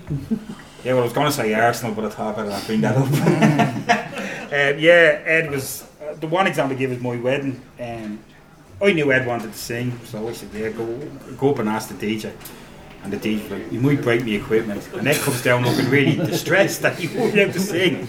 So I went up, had a word with the DJ, said fine. And where there was the floor, and there was a sort of where the top table was, a little sort of couple of steps or a mount up to it. And Ed started singing there, and all of us from Rings End, all of our Rovers lads were standing behind him trying to dance. It was brilliant. Ed's great crack, and you know he is the public face of the POR, and he's a brilliant one to have because everyone knows Ed. You know, we used to call him the Lord Mayor of Rings End. I think that Leinster Cup final against CY, Ed went out and shook the hands of both teams before the cup final. It was like fantastic. But yeah, Ed's a great guy, and he's fantastic for us. And, you know, he's brilliant. So his karaoke go-to is All Night Long by Lionel Richie and Love Is In The Air. So what about you two guys? What's your karaoke go-to? You have to sing it as well. No. There's not one really anymore. I've tried some bad things. People know me like there was a bit of a Rick Astley fan when I was younger. Never going to give you up was one. But it was around this area. No. Not drunk enough, lads. If we get into group stage of Europe, I'll do it. Alright, you're going to hold you to that. Alright. Jody, any initiations back in the day? You don't want to hear me singing, but it was bad a goalkeeper. You want to hear me fucking sing?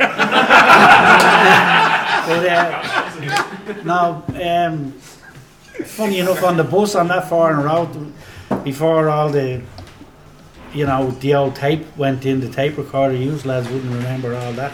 It was always Lionel Richie. The tape of Lionel Richie was always played on the bus, going to the matches, On the way back, you'd get a few. Dinny Lowry would sing a few songs. Dinny was the kit man and goalkeeping coach. You had a few songs. Was there a few sherries on the bus back?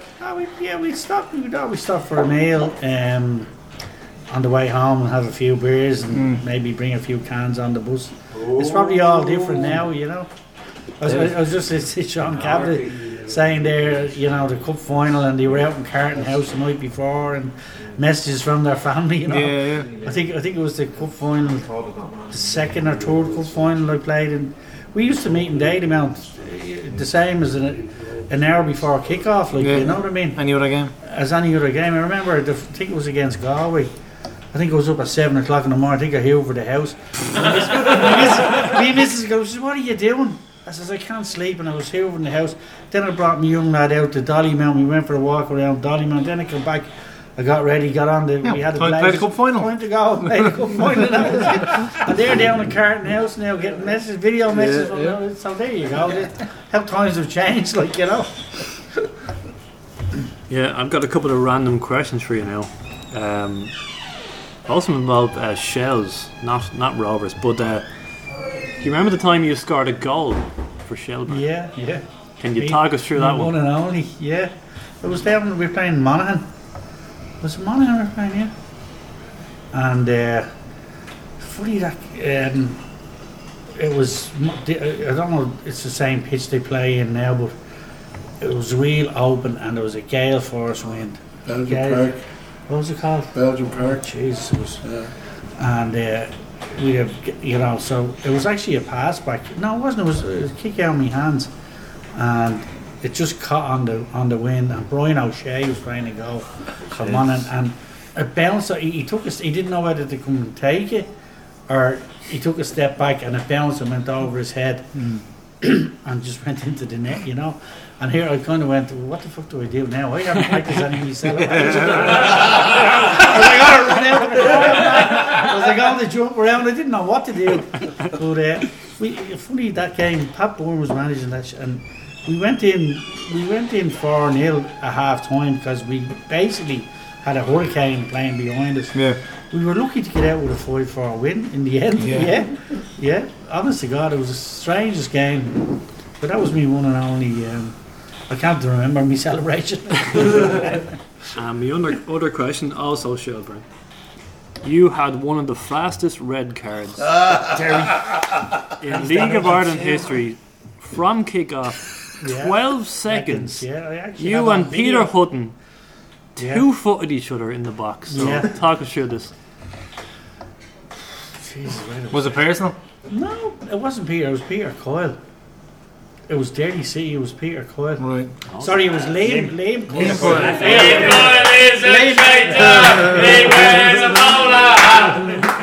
It was Liam Coyle okay. that played with Derry.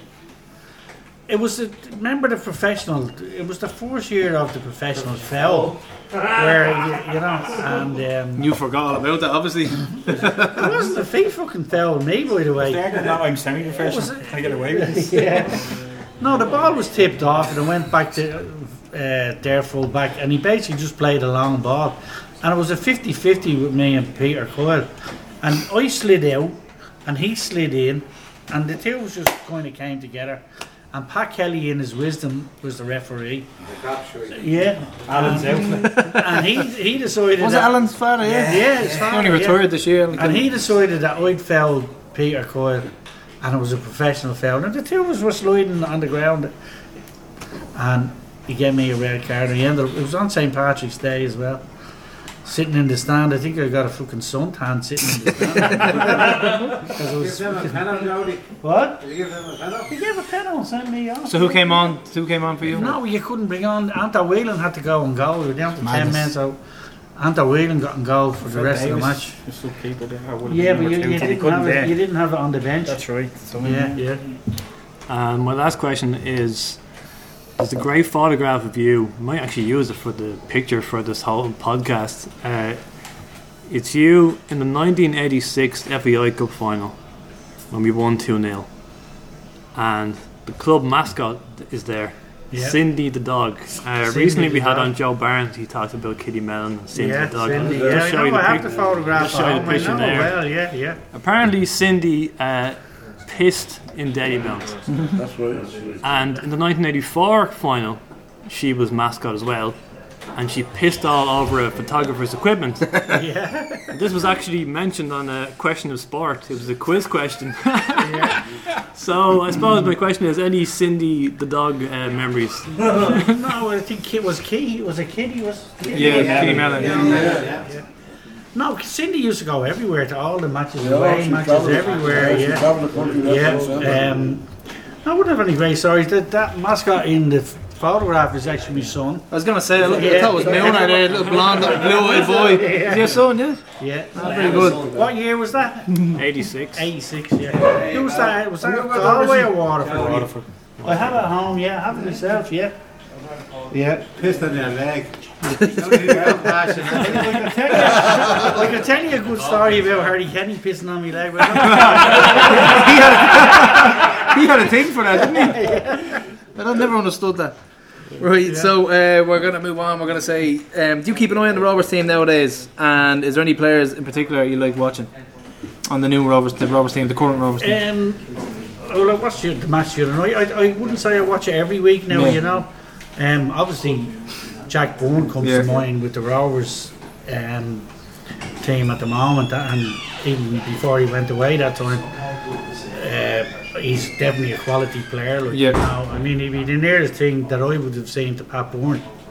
You know, in League of Were they Ireland. similar players? Similar type, very similar type player. Yeah, very similar. You know, central midfield player, good on the ball. You know. What do you think of our style of play in that game in particular for this well done win the first half? I didn't see the first half. I was just about to say I haven't seen the second half. For Stephen Bradley to make 4 changes at half time must be pretty bad. You know. No, I think to be honest with you, I think Rovers will win the league. Yeah. I mean, it's already a 2-horse race with Derry, who I don't think really will have the squad when towards the back end of the season. I was impressed with Gaffney when he came on the other day. There was pace. I actually would have gave him man of the match instead of Graham Burke. That was a big issue that everybody was talking about. Because I think he made 2 of the 3 goals, and he just seemed to make a big difference. Yeah. Right, so that's it for Jody. Let's give Jody a round of applause, please. And we're coming to an end now, but if anybody else wants to jump in and take a couple of questions, we're going to leave it at that. So thanks for having us, lads. It's been a pleasure. Yeah, that's it. We're wrapping up. Thanks, lads. Thanks for that. It was great. Well done, lads. Thanks very much. Thanks a lot.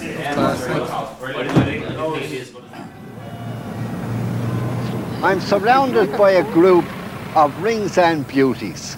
Now, girls, would you marry a fella from Inchicore or Blackrock? No. We'd rather have Rings End. Yes, I'd rather have Rings End fellas. Yeah. Yeah. And why would you rather have Rings End fellas? Because they're our own kind. They're our own kind. Because when you're marrying someone from Rings End, you know who you're marrying.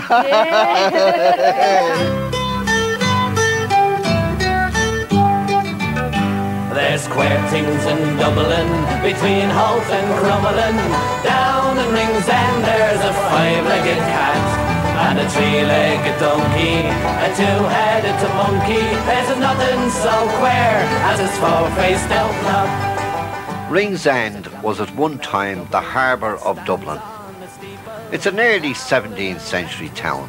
It has had a coloured and chequered history. It has seen days of riches and days of rags.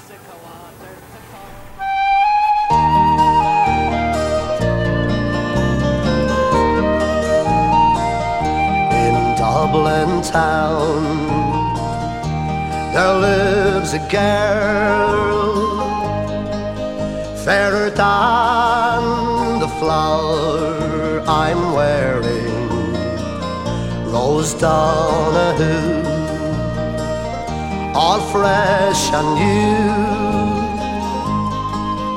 and I love her past all caring, and there she goes by Rings End Rose.